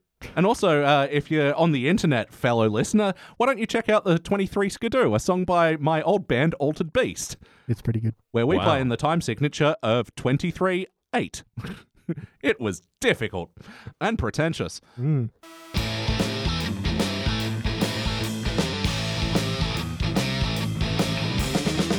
I guess, like, the main thing that sort of irks me about this episode, that the ending does sort of remind me of the fucking Duncan episode with the elf jockeys and all that sort of shit. It's yeah. like, Oh man. That. Yeah. they really didn't know how to end it, so how about abandoned reality TV show contestants murder the producers? Sure. Why not? Yeah, it feels like one of those, like, crab people endings. I just couldn't eat enough kangaroo testicles. The weird thing is, now I can't get enough of them. That is a weird but great line. Yeah. Yes or no, would you watch this one again? Yes? Sure. Yeah, I'm going to watch it again. We're going to watch it again. We're going to put it in a playlist. What playlist does this go in? Reality TV. Yeah. Probably at the end of a whole season rewatch of Total Drama Island. Is that the cartoon? Yeah. Oh, man. It's brilliant. It is? It's amazing. I've not watched that. Okay. I only watched the first episode, and it was like, all it was introducing like 40 characters. Yeah. And then they come back, and they come back, and they come back, and the endings are different in each country. Real? What? Yeah. That's crazy. Interesting. Other playlists that this one could go in. The Simpsons out of home? Have they been kicked out of their home much? I ain't sure. Yeah, a lot. Like when the old Southern gentleman wants to duel with Homer. Ah, good point. Yeah, and they go to the tobacco farm. Yeah. Or they get the locks changed on them by the carnies. Oh, yeah, of course. Yeah, and they have to live in the treehouse. Yeah. They've been kicked out plenty of times. There we go. That's 3. That's enough for a playlist. Oh, and I thought they'd done the circus tent cliche thing before. They did it in Faith Off, that episode we did the other week. Yeah. But it didn't result in hallucinations. Yeah, it did. Ralph. Oh, yeah. Well, And I I- stand corrected. I feel like there are more Simpsons on TV episodes, like quite a lot of them. I just Yeah. can't think of Yeah, any. yeah. right Yeah, now. like when Bart gets famous, yeah. the I didn't do it kid, Mm-hmm. and Homer's like been famous about 50 times within the Simpsons For universe. sure. Yeah. How about an uncomfortable Cosby playlist? Yeah. So yeah, Just this like get the stretchiest collar you have so you can do all the... yeah. Yeah, so I Ugh. think it's, this one, the one I mentioned before with the boxcar racer, Yep. when they watch kids say the darndest thing and he's talking about the Pokemon, Yep. Ooh. and the Bleeding Gums Murphy one. All right, so BT, what would you change? I'd give it a different ending. What ending that would be, I don't know. But a few jokes here and there do lag. Get rid of those. But I don't know how do you end this one, but something else. It's just, it feels so weird and rushed and out of nowhere. Yeah. How about you, Tom? I'd cut Bill Cosby and give it another 10 minutes. Oh, yeah, can't be Cosby. Mini feature. Yeah. Yeah. Changes that you can make are simple because I got to say, the jokes do have a pretty high batting rate, especially for like a mid-teens era episode. Like, we've definitely seen like a lot lower hit ratio. Yeah, I've crapped on about the ending a lot, but man, I think I'm in the same boat. I haven't got many good ideas. It's tough, to be fair. Yeah, like, to be honest, while I kind of like the jokes about the network trying to find new ideas to boost up the show by just resorting to watching televisions and stealing more ideas, Yeah. I don't know. I think there could have been something fun that you could have done while sticking with the reality show there. Instead of dropping them in the Amazon of all rivers. Or they just leave them in their house as usual, and then there's just constantly cameras there anyway, and it becomes some kind of fabulous... No. Meta jokes are to later episodes. Yeah. Well, I mean, I think there's even something to that. The cameras have stopped rolling, but they're still there, and then just all of a sudden they didn't realize that, the show's not on anymore. I don't know. No, I feel like I know what you're going with that of... They're just like, oh, you know what? The 1850s aren't working out. Let's go to modern times. We're going to hide all the cameras in your house, and you don't even know they're there. It's like, so we'll just be the Simpsons? Yeah. Yeah, super meta though, right? Yeah, it is a bit. But hey, it's amusing. Musical moments. Were there any music stings and stuff that stood out to you guys? There was a delightful little overture over the film grain section Yeah. Mm. in the Victorian-ish montage Yeah, I'm pretty sure that was the maple leaf rag. Yeah, I think you're right. Do-do-do-do-do-do-do-do-do-do-do-do-do. Bum, bum. Yeah. And yeah, they kept like returning to it every time they were like coming into scene for the house. I liked that. Yeah. Just pleasant and done pleasantly. Yeah. Pleasant piano music is pleasant. BT, any other notes? Indeed. Some of the other shows that the studio has put forth is Mystery Injection and Tied to a Bear.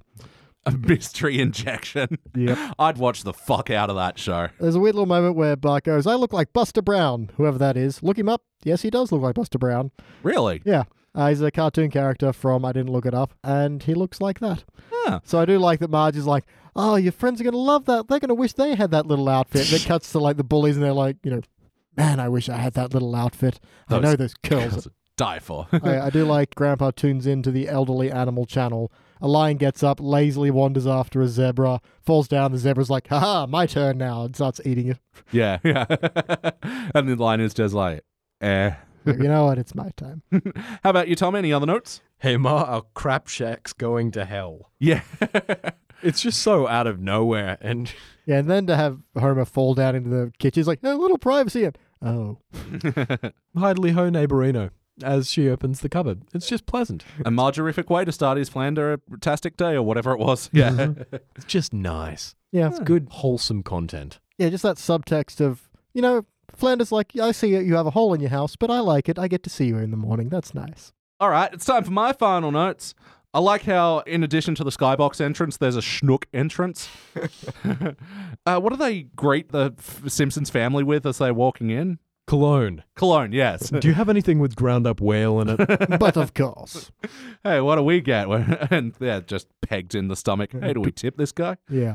Marge mentions the skybox looks like Moby's house when he was on MTV's Cribs. It was just like, Yeah, it was weird. wow, early noughties references. But I will take the balanced joke of that of, they already told the Skybox fans who would win. Yeah. And then even Lisa was going on with it.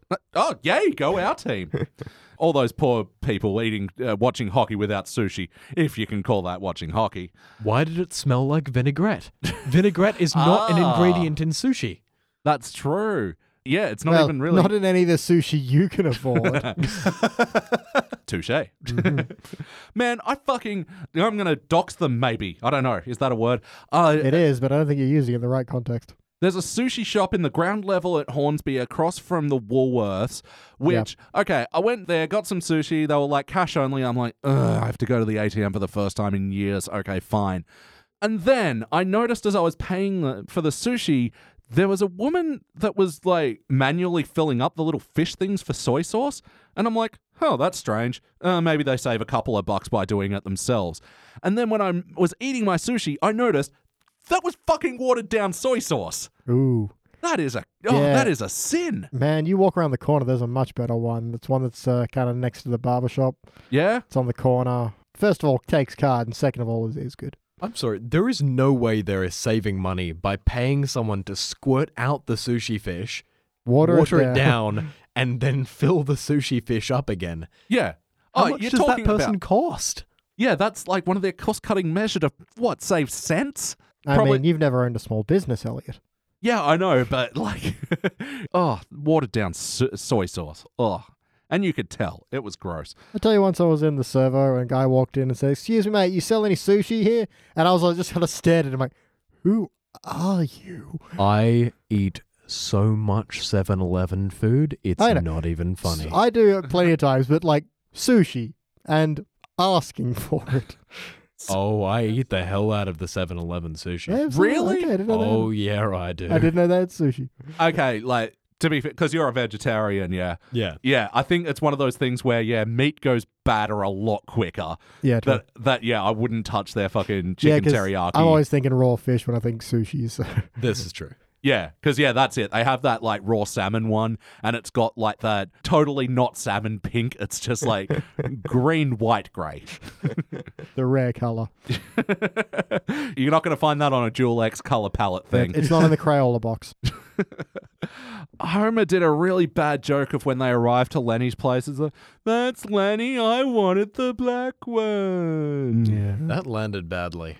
Yeah. It was just done in that Homer drag-out style with the better. I can't believe I have to say punchline. You already know the punchline. Yeah, that. Tying into my next note, which is when they were watching The Simpsons Family, the reality show guys, like testing them, and like Homer's choking Bart over, that'll teach you to whistle on the Sabbath. I liked that. And then they go, oh, this family falls to pieces over nothing. And then Homer's like, where's the boy with my latte? And then, that dragged. Yeah. And then again later, I did like the line of Homer not knowing what the chamber pot was and him thinking it was an army helmet. Yep. Easy mistake to make. Did you befoul our army helmet, Beach? I've befouled a lot of things. But I did like the very ending where they were like trying to come up with an idea and they were like almost getting towards a book club.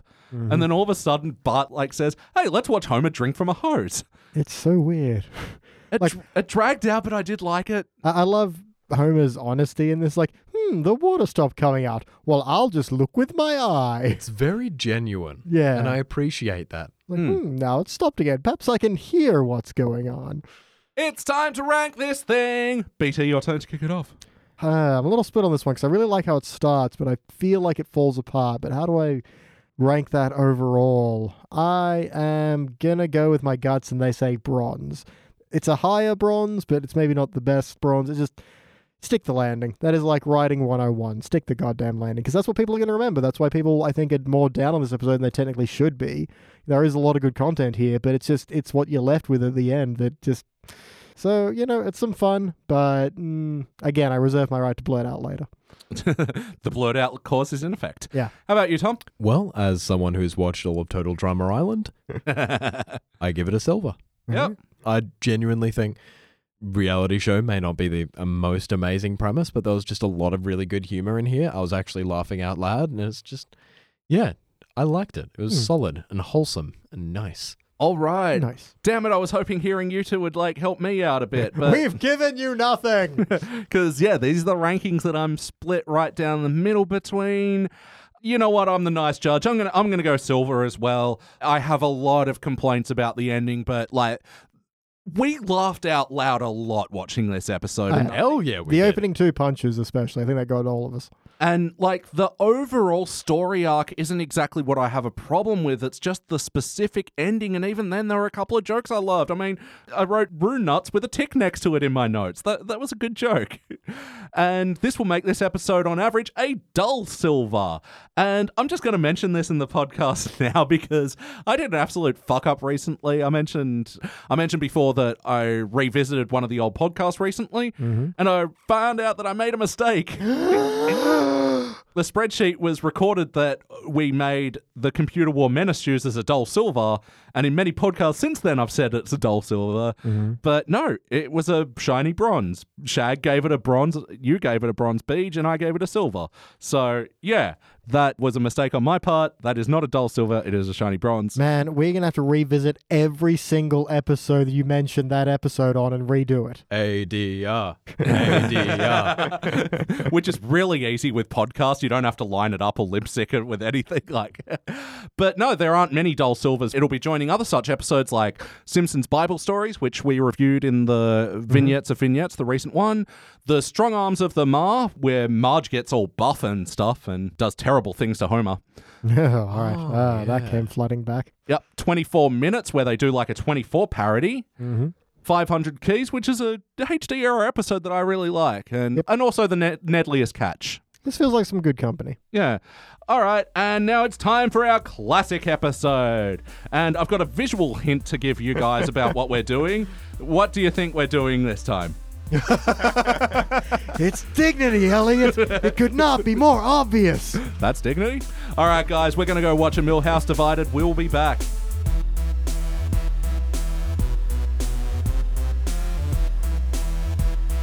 And we are back, and we just watched our final and classic episode of the evening, and what a classic it was. This was Season 8, Episode 6, A Milhouse Divided.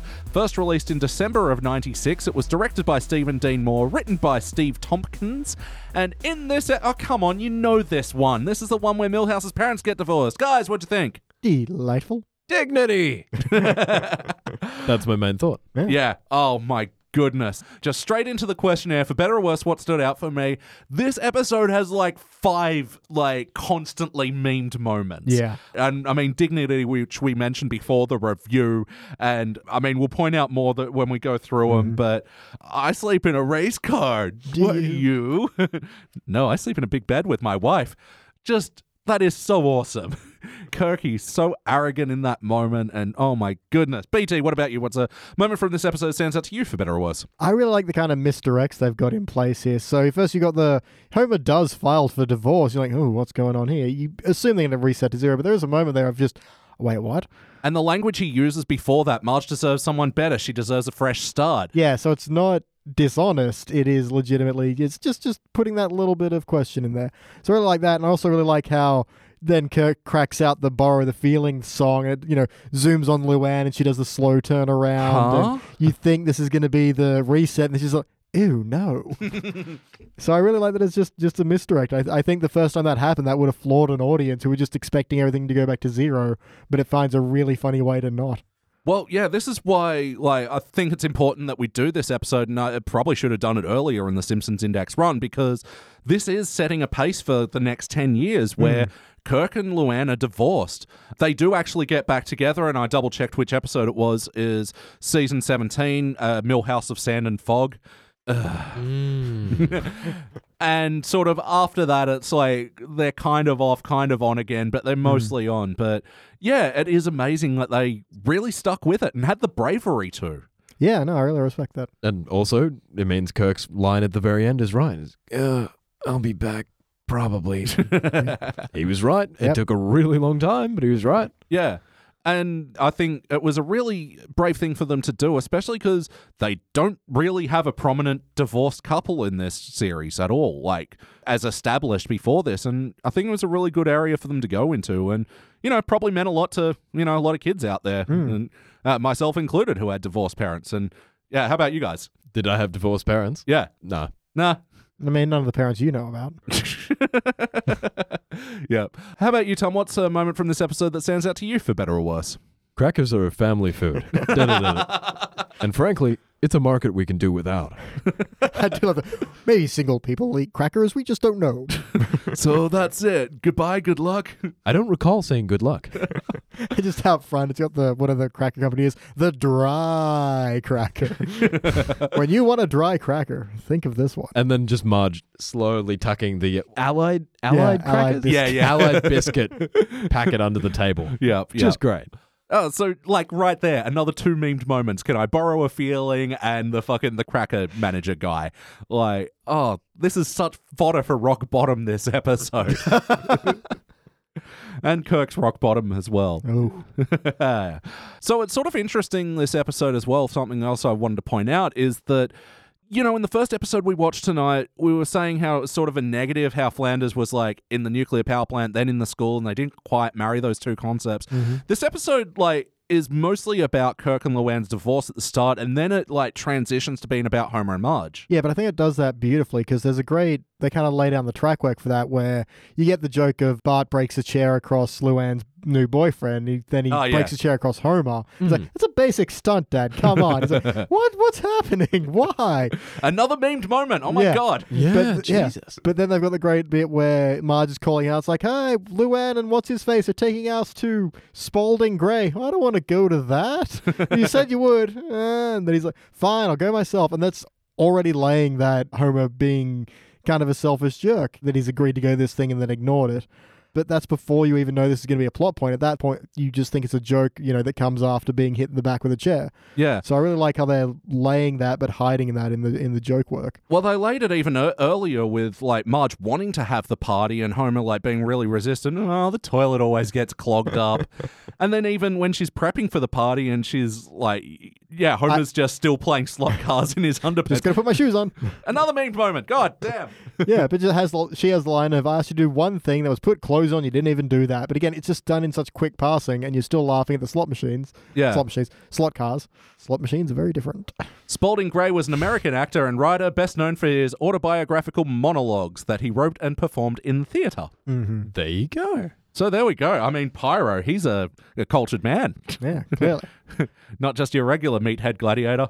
I like how his vehicle is one of those gladiator roll cages. Yeah, pretty good. Although I will say at that point, Luann just leaves Milhouse home alone. Oh, yeah. Yeah. I mean, but he's also driving a car around in the living room. Yeah, also true. I'm just going with the quiet philosophy that Luann may be a cunt.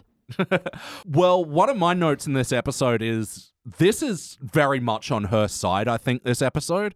Like, there's a bit of implied snarkiness from Kirk that she might be on his case all the time, but man, from the moment they get to the party, Kirk's a fuckwit. Oh, yeah. Yeah, well, they do exchange blows like back and forth for a while, but then it all becomes kind of curt, and that's... Yeah.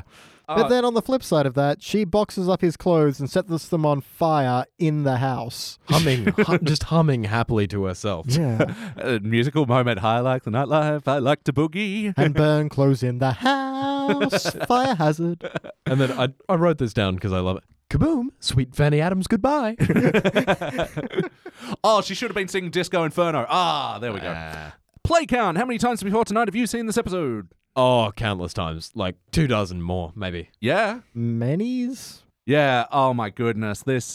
I really loved this episode growing up, and I couldn't put a number, maybe 50? I don't know. So how about some of the wacky elements of this episode? What were the cartoony things that stood out to you guys? Not impossible wacky, but I like how the candles are different heights. Marge just hacks a couple of chunks off with her teeth. Yeah, again, not impossible wacky, but like Marge prepping for the party, there's a lot of fun cartoony things there. Like, Bart, put the doilies under the coasters. yeah, and she's got the toilet seats in the dishwasher. The hyper glazed ham.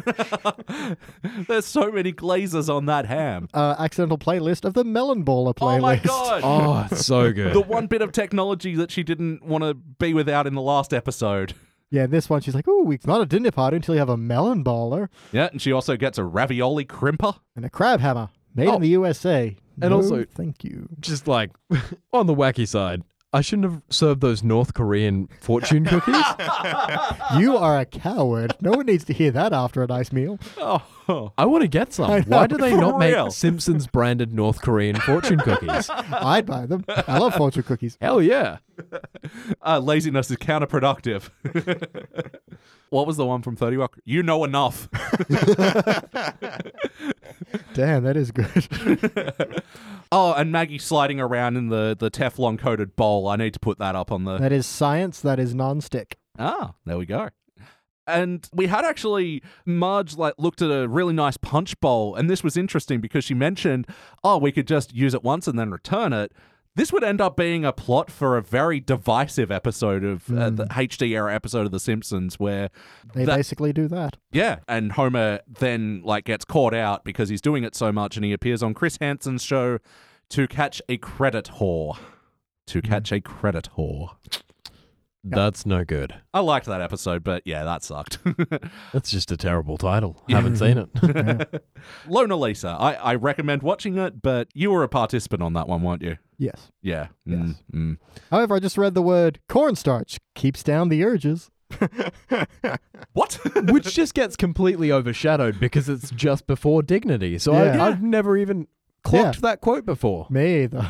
But he draws 5 dots. Cornstarch, Nettie. It's like the bloke in the US who is with his wife, but still they're both... What? They don't cornstarch. They don't concentrate. What is the word I'm going for here? They Consummate? don't consummate. Yeah. They don't consummate the marriage, and the guy eats a whole raw potato whenever he starts feeling it. I feel like I'd start being attracted to potatoes. More so. I think raw potatoes are poisonous. I know about poisonous. Elliot, you're Irish. What can you tell us about potatoes? Sorry, I hear the woke police coming for me. PC. Thank you for landing my joke. Sorry. As it isn't the joke, they're not enough. Yeah. I don't know. Are raw potatoes poisonous? All right, you know what? There is one way to find out. Get me a potato. Live stream. Live stream eating a raw Yeah. potato. The new Twitch craze. It'll be the potato challenge. Yeah. It'll be like the Bird Box challenge, and now people are endangering themselves with potatoes. Yeah. So, I wonderful. mean, quick question. Why don't they consummate? I think they were quite religious. Pious. Okay. Pious. Okay. Something. Cornstarch. I love how Ned delivers the line though, because like that, oh, here's a sex tip kind of voice, but it's like keeps down the urges. I'm sorry, but how? Well, I mean, if you had a wang covered in cornstarch, you probably wouldn't feel too sexy yourself. I don't know. Oh, Nettie. I'm guessing he's just dousing it. Oh my goodness. Maybe you just snorted. I don't know how that would help. But Sprinkle it on your raw potato. Eat the whole thing. That's just literally starch on starch. Keeps down the urges. My goodness. Oh, yeah. So we meet Kearney's kid in this episode. He sleeps in a drawer. That was so cute. The thing I like about this scene, and it harkens back to another thing I like about Nelson, where when he finds something relatable in another one of the kids. Yeah, and he's like, your mum's a jailbird. Yeah, so's yours. Yeah, let's go play. Yeah. Like that, then he was nice to Bart, and now he's being nice to Milhouse. It's like, oh no, by all means, my dad left my mum when she got hooked on cough drops. Her breath was so fresh, she wasn't really my mother anymore. Which is a much better explanation than what we get later on in The Simpsons, where Nelson's father legitimately went out for a packet of cigarettes and suffered a massive anaphylactic shock from peanuts, so then he was put in a freak show. In a circus where they kept throwing peanuts at him. And then Bart somehow found him. Yeah. Yeah. These are things that happened. These are things that happened in The Simpsons. So how about the heart of this episode? Did you guys feel there were bumps? Man, the bit where Dr. Hibbert diagnoses someone that he has to amputate their butt. Oh man. Wow, okay, so that was Bart. He was just doing a very flawless impression. Oh, wow. I'd close my eyes during that episode. So. This is a very different sort of heart we get in this episode because it is the breaking up of the heart. Yeah, and I really like the subtle ways they bring this up, especially for Milhouse, who, when he thinks Nelson is making fun of him, he doesn't care. He's like, oh, I bet you're going to say, ha, ha. Now he's like, doesn't care anymore. He's like ready to confront him directly when he's driving the car around. He knows he's getting away with it. When Land's like, oh, do you need to be driving that in the house, sweet, sweet treasure? Like, yes. Yeah. Yeah, just the subtle ways they kind of bring that out. So he goes from this carefree kid who's all like, oh, well, if you must amputate my butt. I'm off to the beauty salon. Yeah, exactly. To very subtly just angry and venting in whatever way he can. It's just so deftly handled. Like, you're not seeing it getting ham-fisted like the way you would on... For real. Oh, what's his face's show? The one Drake was on for however long, the after-school special. Oh, not Northern Exposure, Degrassi Junior High. Yeah, this is no Degrassi High. Degrassi here. This is The Simpsons handling something better than a show that was explicitly created to handle these kind of things. Yeah. It's humor just doing it well. Yeah, and they don't stop and focus on it at any point. It's just there, and I like that. It's an acknowledgement. Yes. Yeah, it's sort of, now that I think about it, it's kind of weird that Milhouse doesn't actually appear in this episode more and you don't sort of see the effects, but I guess because of that, it does leave room for them to do that more in the future. Yeah, and I suppose because at this point, we would have assumed it would reset to 0. So to spend a long time on the effect on Milhouse would feel a little bit moot because we're like, look, this isn't going to stick, kid. Why are we spending so much time looking at it? Yeah. On a guess. I mean, who can remember how they first felt when they watched this? But well, I mean, apparently they did pull the focus more on Homer and Marge in the end because they just didn't feel like the Van Houtens could carry the weight of an episode for a full 20 minutes, which, to be fair, is probably a good point. They're not exactly the most fleshed out characters. And it'd just be catfighting, as opposed to something more wholesome. we'd have to understand why Luann doesn't have eyebrows. What? You don't? Is that ever explored? I don't think so. Oh, there we The go. origin of Luann's eyebrows. You're welcome, Simpsons writers. Yeah, there's another point that they could do. And, Van Houten eyebrow playlist as well. Lower those eyebrows, young man. The other one, too. So, yeah, I think it's an interesting angle as well to have Kirk, do all the single dad cliches as well. And then the moment that Starla steals his car, it all come crashing down on him. Yeah, and then it's the great little impetus for them to switch the focus onto Homer when he's explaining everything he's done wrong, and Homer's like, oh yeah, you gotta do that. And all the things he's listing are things that Homer's clearly not doing. I should have helped with the housework. I should have stayed in shape. I should have made her feel special. It can't just all be about sex. It just can't. And then it leading to... This is another one of Homer's half-assed over... his half-assed over-parenting. Yeah. It's his half-assed overbearing relationshiping thing. And But no, I really like that. I appreciate that Homer in this one doesn't need it explained to him that he's not doing well, figures out on his own and tries to fix it on his own. I mean, he tries to get Lisa's help. But, I really love that scene where he's got like, I know I've been treating you right, honey, so went to that place you went last night and got season tickets. Be like, an evening with Philip Glass. Just an evening. And then one of my all-time, I pretty laughed at this pretty hard, where he's like, okay, you just go back to sleep, my dear. I'll make soothing ocean sounds.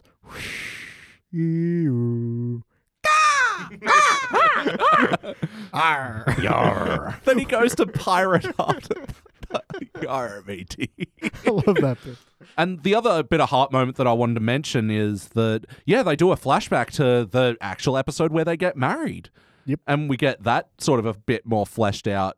How did you guys think that scene played out? A little more depressing than it did the first time, because the first time through, you've got Marge has the line of, I'd be lying if I said this is how I picture my dream wedding, but you are how I picture my dream husband. That's sweet. Yeah. Even though they're, at Shotgun Pete's wedding chapel. But in this one, you've got the moment of, it seems less and less likely all my friends and family are going to jump out and yell surprise. So, Oh, Yeah. that stings. yeah, and like Homer's already ignorant. She's like, Levi's jeans. Huh, you think that truck has jeans in it? Yeah. And Marge's just like, But then when they do the second wedding, he brings it out and the friends jump out and they Yeah. say surprise. oh yeah. Yeah. And that moment lands. That's a good bit. Yeah. Oh, this episode's got wonderful foreshadowing. But ultimately, did this feel like an episode of The Simpsons? Indeed. Hell yeah. Yeah, characters are on point. Like, we're definitely seeing a different Kirk and Luann because they were kind of tertiary and non-consequential before. Yeah, but now they have consequence, so that's fine.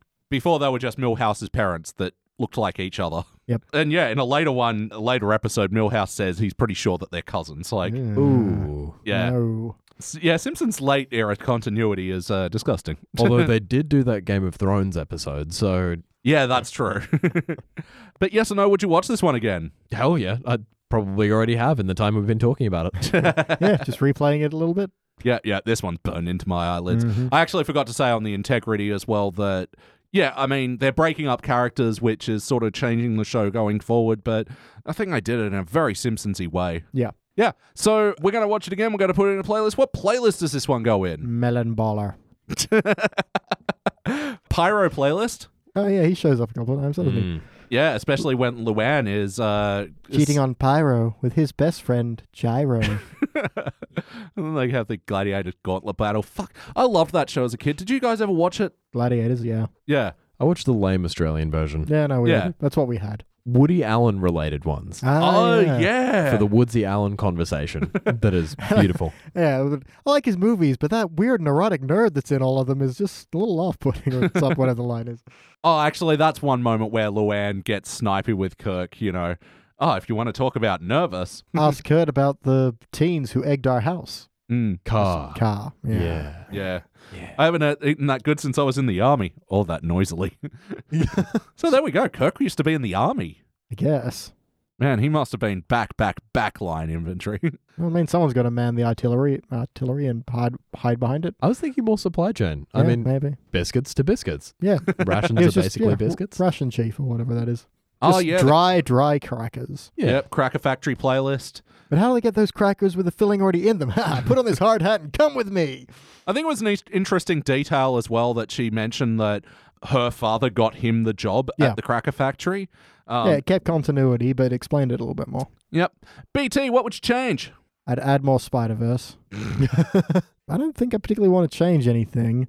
It all goes pretty well. I don't think I have any down arrows in my notes here. Nope, just spend more time in those North Korean fortune cookies. They sound good. Tom, anything you'd like to change? I would add another layer of glaze on the ham. That's it. It was not bright enough. Just slightly brighter. Just even the sound it makes it. Yeah, shit. It's not necessarily that I want to change anything about this episode, but I am curious what else could have been done, sort of thing. Yeah. Like, yeah, if The there- alternative cuts. yeah, like I'm curious if there was a bit more Milhouse in this episode. I'm curious if there was even a bit more Luann, because I think we get more Kirk than Luann in this episode. But ultimately, this one had a really hard task on its hand of changing established characters going forward in The Simpsons, and I think it did a really fantastic job of it. It's, Yeah, one of these ones where it's like, no complaints, really. Any other musical moments that stood out to you guys? Hey, do you guys like the Doobie Brothers? Because we got one of them. Yeah. The wedding band, they play some smooth jazz. Fucking they, pick up the sheet music to borrow a feeling really quickly. I like that Kirk's carrying that as well. You never know. Yeah, you never know. You might bump into a record executive or Prince. And I mean, his demo reel's already broken, so you just need to take the step down technologically. Yeah. That is such a good point. Yeah, all he's got is his sheet music now. He lost his tape. I did have another one. Oh, yeah, Lisa singing something. Lisa, come in and sing for us. I do love that. Yeah. Yep. And of course, can I borrow a feeling? Oh, my goodness. I never thought about it much, but does he rhyme love with love? Yes. Oh, God, the song is so lame. The hurting hearts need some healing. Yeah. Take your hand with my glove of love. So, yeah, he rhymes jar of love with glove of love. Yep. Oh, man, I've never thought about how pathetic that is. So the band with the Doobie Brothers playing, I'm pretty sure they were playing True by Spandau Ballet. Yeah, I'm pretty sure they were. Yeah. I know this. Much is true. Sometimes just to amuse myself, I write my own Weird Al parodies. Just insert food into it. And my one for this one is, I know this lunch is food. Beautiful. Yeah. Weird Al, call me. I know this cheese is blue. Oh. BT, any other notes? I do really like when Kirk leaves it on. That's how it is. One day your wife's making your favorite meal. The next you're thawing hot dogs in a gas station sink. And then when Homer comes home, it's like, I left you hot dogs. They're thawing in the sink. They're dun, dun, dun. And one just falls off just at the right moment. Hey, Dad, there's buns in the cupboard. I like when Luann's telling... So I'll tell you a story. It's a story about a man who was given a job at a cracker factory. Boring. Just Homer interjecting. So you get that little bit of comedy to balance But then his out the managerial impotence. Oh, here we go. Ooh, now I get spicy. Yeah. Yep. 3 cavities, your fewest ever, Bart. I'm going to make you a favorite. Butterscotch chicken. That sounds fucking amazing. I really want. Oh. I'm a sucker for butterscotch. I may be 80. I'm not sure. I don't know. When was the last time you checked? And just, smooth jazz playing over the credit sequence. Yeah. Put this in with the modified music end credits playlist. Yeah. And get a better name for that playlist. Chop. How about you, Tom? Any other notes? I just love the delivery of these things happen $8. Just no pause, no break. Just yeah, especially after the drummer had to follow for divorce. Dun, dun. Yeah. They really try and drive home the heavy emotion with that, and then she's just like, just like Prime DMV, Prime Service New South Wales. What we'd eventually call Scruffy. My name's Scruffy, I'm a janitor. No wash bucket. It'd be nice for a while. Oh, it really would. But we both know it wouldn't work. Now go before I beg you to stay. Scruffy don't die how he live. Oh, marmalade. Scruffy, give me some varmint grease. What viscosity do you need? Oh, Scruffy index. Sorry?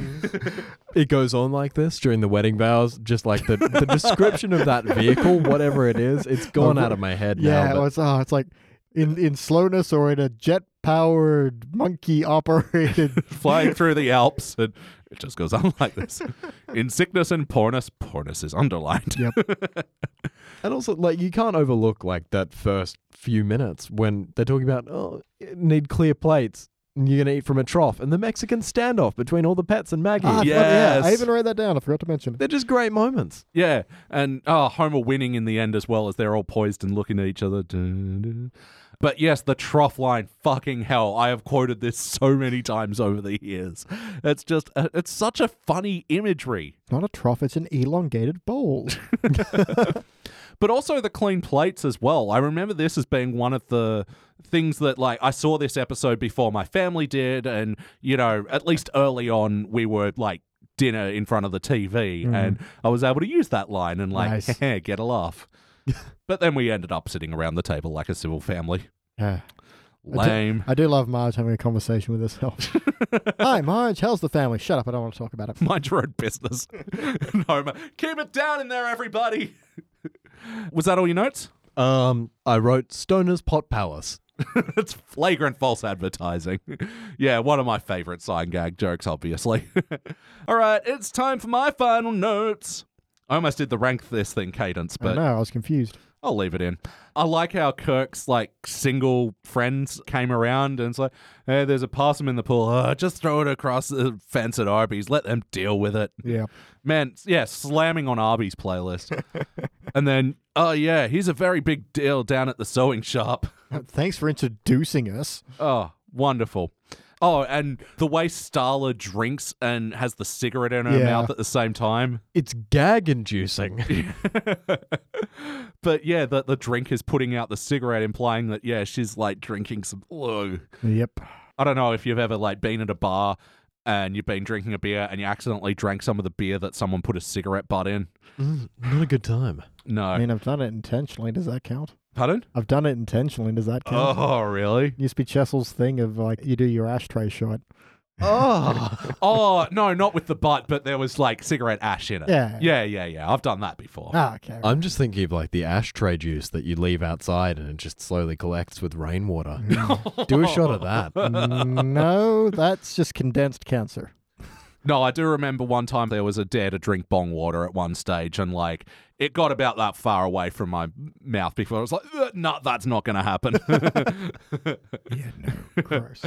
Yeah, if we're doing a cross-series playlist, do this with the Seinfeld episode where Kramer necks an entire beer while having a smoking cigarette in his mouth. That's amazing because he doesn't extinguish it at the same time. Yeah. The funny thing is, he did 2 takes of that, and in the one they didn't use, he lets out this massive burp at the end of it. That also has the smoke in it. Yeah. Oh, man. And they left it in for one of the clip shows or something. But the reason they didn't use it in the episode is it got too big of a laugh. And one of those things where it made all other things in the episode unfunny because that was just too fucking hilarious. Wow. It is time to rank this thing. Tom, kick it off. I'm all the way up there. All the way up into the cubic? Oh, yeah. Cubic zirconia, all the way. All right. Shiny. I'm going cubic zirconia as well. I think there's just...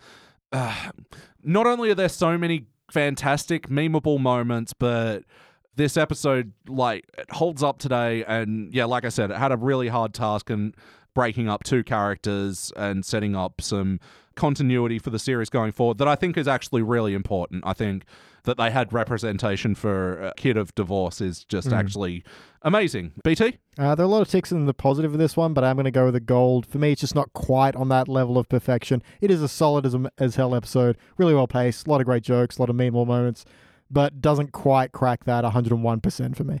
Fair enough. And that's what cubic is. Gold is 100%, cubic is 101. Yep. Holy cow.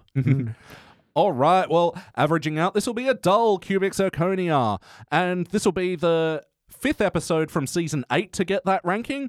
It'll also be joining Bart After Dark with the whorehouse. Spring and Springfield? Sorry, Burlesque House, I should say. I mean, there's a difference, Elliot. If you went to more houses of ill repute, you would know. Lisa's Date with Density, which I still resent you for giving a gold on And that I'm one. still right. That's the one where Lisa and Nelson hook up. That's a great episode. It's a great episode. It's gold. This was a great gold episode. Gold is a great rank. In Marge We Trust with the Listen Lady. Now listen, lady. And also the other Season 8 episode in Dull Cubic Zirconia is Simpsons Spin-Off Showcase, which, I was the gold on that one. That one is a tough one because it's intentionally cringy, and it's hard to debate because they've nailed it, but it's still cringy. But that was the point. Yeah, because that's the thing. I think the first 2 segments were uproariously hilarious and cringy, and they fucking nailed it. But then, the last segment was, dragged it down for me. That's fair. All right, well, that about does it for the Simpsons Index for this week. But before we get out of here, we like to just briefly talk about some other things outside of the Simpsons that we've been into lately. Books, TV, movies. Musical movies. Yeah, sure. Musicals. Have we had a musical yet? Any media outside of The Simpsons? We'll start with you, BT. What have you been into? All right. I checked out a series on the Netflix called The Kirlian Frequency. So if you like short, weird fiction like Twilight Zone or very much in the vein of Welcome to Night Vale, this is a 10-minute, 5-episode series that's animated and in a very kind of minimalistic style. Really good. Really, really enjoyed it. It is 100% my kind of thing. So, yeah, that's Kirlian. Yeah. Curlian. They pronounce it Kirlian. Oh, okay. Kirlian. It's but apparently it's an Argentinian series. It's been redubbed very well in English. Hopefully, there's more on the horizon. Does it star Cillian Murphy, the guy who was the straw man in Batman? You know, it's the strangest thing. It actually doesn't. I was going to go for Kirlian Knightley. That's all I've got. It's strange. They spell and pronounce their names differently. How about you, Tom? What have you been into? Oh, I've just watched a lot of The Umbrella Academy. I've been hearing things. Every time I see the ads for that, I'm like, this looks like a mess. Oh, it's pretty good. Okay. It's pretty good. Yeah? I mean, it's just great to see Ellen Page in superhero things again. It's a really good cast. There's a few things about it that are pretty funky, like a couple of the design choices, but I'm really excited to see it get a second season. And bloody hell, some of the performances in that. And like, they're animated chimpanzee. Chimpanzee? No. I don't know. They have an animated chimpanzee in it? They have an... It's in the ape family or in the chimp family, whatever that is. Pogo, we love Pogo. Justice for Pogo. He's beautiful. All right. Well, I mean, I'll be honest, I've been hesitant because I really don't like My Chemical Romance, and it was written by Gerard Way, the lead singer. Oh. Yeah, he wrote the original comic book series. Yeah, the Dark Horse comic. Yeah. Wow. Okay. But I should let go of my own prejudices at some time, you know. It's worth your monthly subscription fee. I'll put it that way. Oh, wow. Well, 3 for 3 with the Netflix here. I'm going to recommend a series. This is Larry Charles's Dangerous Comedy, Dangerous World of Comedy, maybe. So Larry Charles was one of the writers and producers for Seinfeld. He also directed a lot of the Sacha Baron Cohen movies, Borat and Bruno and all that. And he has always sort of delved into controversial comedy, and he is a really gifted mind. And so what he's doing in this series is he's looking at dangerous comedy. And like the first episode, he's talking to people in, you know, dangerous countries about their comedy. Like he goes to Iran and Iraq and Liberia and talks to people who are doing comedy in countries where they'll probably get killed, you know, and telling the stories of the people that do. And in the second episode, he's like talking to soldiers about them using comedy, not just American soldiers either, but yeah, soldiers from dangerous countries. It is a very confronting series at times. Like in the race episode, he talks to a bunch of alt-right guys and it's hugely uncomfortable, but I think it's really important that it's shining a light on all these areas and like really making you think and all that stuff. So yeah, I absolutely recommend it as something that's gonna test you, but it's not an easy watch either. So very cool. Yeah. All right, guys. Well, that does it for the Simpsons Index for this week. Tom, thank you very much for joining us this week. Pleasure to be here. Is there anything you want to plug or? If you need someone to do your Spotify ad, check out thomasgburt.com. Wow, what are we waiting for? Or don't. It's up to you. And how about you, BT? Not a video game you want to plug? You know I will always. Come on, where's Hollow Knight Watch this week? I am trying to curb my enthusiasm for this follow-up, because I need to lower my expectations because they're already through the roof. Yeah. So when Silk Song comes out and is like the best game ever, I need to be not expecting it. Yeah. So calm my tits. No, if I'm going to plug anything, it's as if this year was designed for me. Not only is Hollow Knight 2 coming out, but also Darkest Dungeon 2. Oh, really? So, yes. Oh, well. I will be looking forward to being killed repeatedly and frustrated and cursing, but having so much fun. Wow. Excellent. Yes. And I've been your host, Elliot J. O'Neill. That's all the mustard in the house. It's dignity. In the Milhouse. I'll be back. Thank you for listening to the Simpsons Index podcast, which is also an online spreadsheet available at thesimpsonsindex.com. You can chat to us online at facebook.com/thesimpsonsindex or at Simpsons Index on Twitter and Instagram. And now please stay tuned for the bonus scenes! And we are back, and we just watched our classic and final episode for the evening. This was season... Nope, I got that around the wrong way. Sorry, I wrote season 6, episode 8, but it's episode 6 of season 8. Waka waka. And we are back, and we just watched our... Fuck. I'd already done that bit. Take 3. Whoa. I'll just start again. And just double checking, that's a name you'd want to use for... Yeah, it's a name I like well enough. Yeah. It's the name I was given at birth. Yeah. But that's your professional working name as well and what you want to be advertised as. It's a good one. Excellent. All right. And I pronounced it right. Yeah. Wasn't a silent T. No. Hummus. I meant on Bert, but that's even funnier. And Umber. Like we've changed traditions. We used to like traditionally burp into mic, and now we open beers into mic. yeah. Oh, man. Yeah, because I told you how I was listening to, like, episode 4 the other day. No. Because, yeah, going down and recording with Shut Up and Take My Podcast, so thought I'd just see what we said about the Simpsorama, the Futurama crossover that was then. episode 4. Jeez. Yeah. All the way back in the first Fry July of the Index. Wow. All right, so there's a lot to cover there. So, Beach invented a holiday called Fry July. Yep. Which is where you celebrate Futurama all July. That's a really good plan. Because people are like, oh, it's dry July. I'm like, that's stupid. What about something good? Like Fry July. I like that. And it's fun because every year I'm the only person making that hashtag. I should tell the Baby Beard guys about it. Yes, you should. They'll probably get into it too. And then there'll be 2 Instagram And feeds then it acknowledging. spreads. You're going to have 3. Yeah. Yeah. All right. Fry July spreading. We've tripled our numbers. If these trends continue. I need to get the box sets beyond 4. All right. Because, yeah, I've been, like, revisiting some of the newer Futuramas, and I think they get a bad rap, you know? I think it only started getting bad in the last season. The Comedy Channel era. Yeah. I don't even know if it's that bad. It just gets really avant-garde. Yeah, Yes. I think they were just like, well, fuck it, we get cancelled anyway. Let's do whatever the hell we want. It was Yeah. like, yeah. But, yeah, in the Comedy Central era, like, they got a lot more dirty and, like, risque and sexual and stuff, so I think that was, like, a bit too much for some people. Yeah, fair Like- enough. Like, I know my friend who has kids, she was like, okay, that episode where Bender was having explicit sex with the soda machine robot was... Yeah, I mean, It's a good episode, though, Bev. yeah. Fellows, this may be a reference to the pudding cup snack in America. Ah. I'm not certain, but right in, pudding. Oh, hello. Hello, Pudding. Welcome back to Talking with Pudding. the Swedish zebra. Swedish zebras are carnivores? No, they're just very fond of euthanasia. Oh. Yeah. Also, it almost sounds like a tongue twister. Swedish zebra. Swedish zebra, Swedish zebra, Swedish zebra. That how... And that was all your notes? That is all my notes. Swedish zebra. Swedish zebra. What else we got?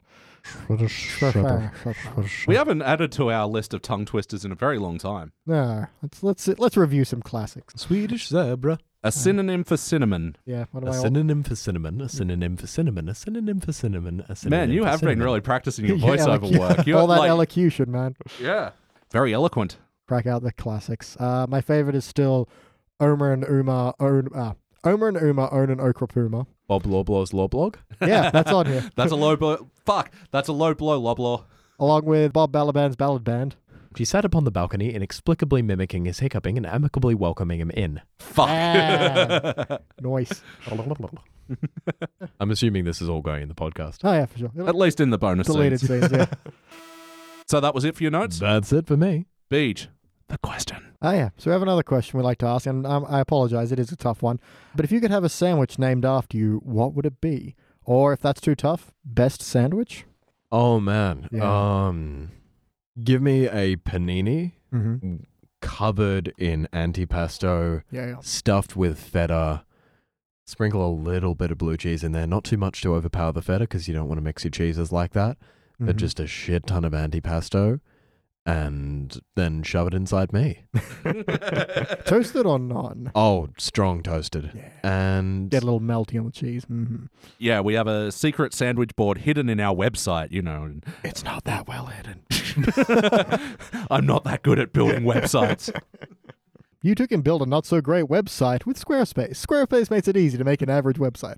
Yeah, wait, why don't I look to Squarespace for a sponsorship? We should. Yeah, And if they don't say yes, threaten to switch to Wix. it's every other podcast. yeah, for real. That and like stamps.com. I was Stamps.com. about to do the Mark Maron stamps. Oh, wonderful.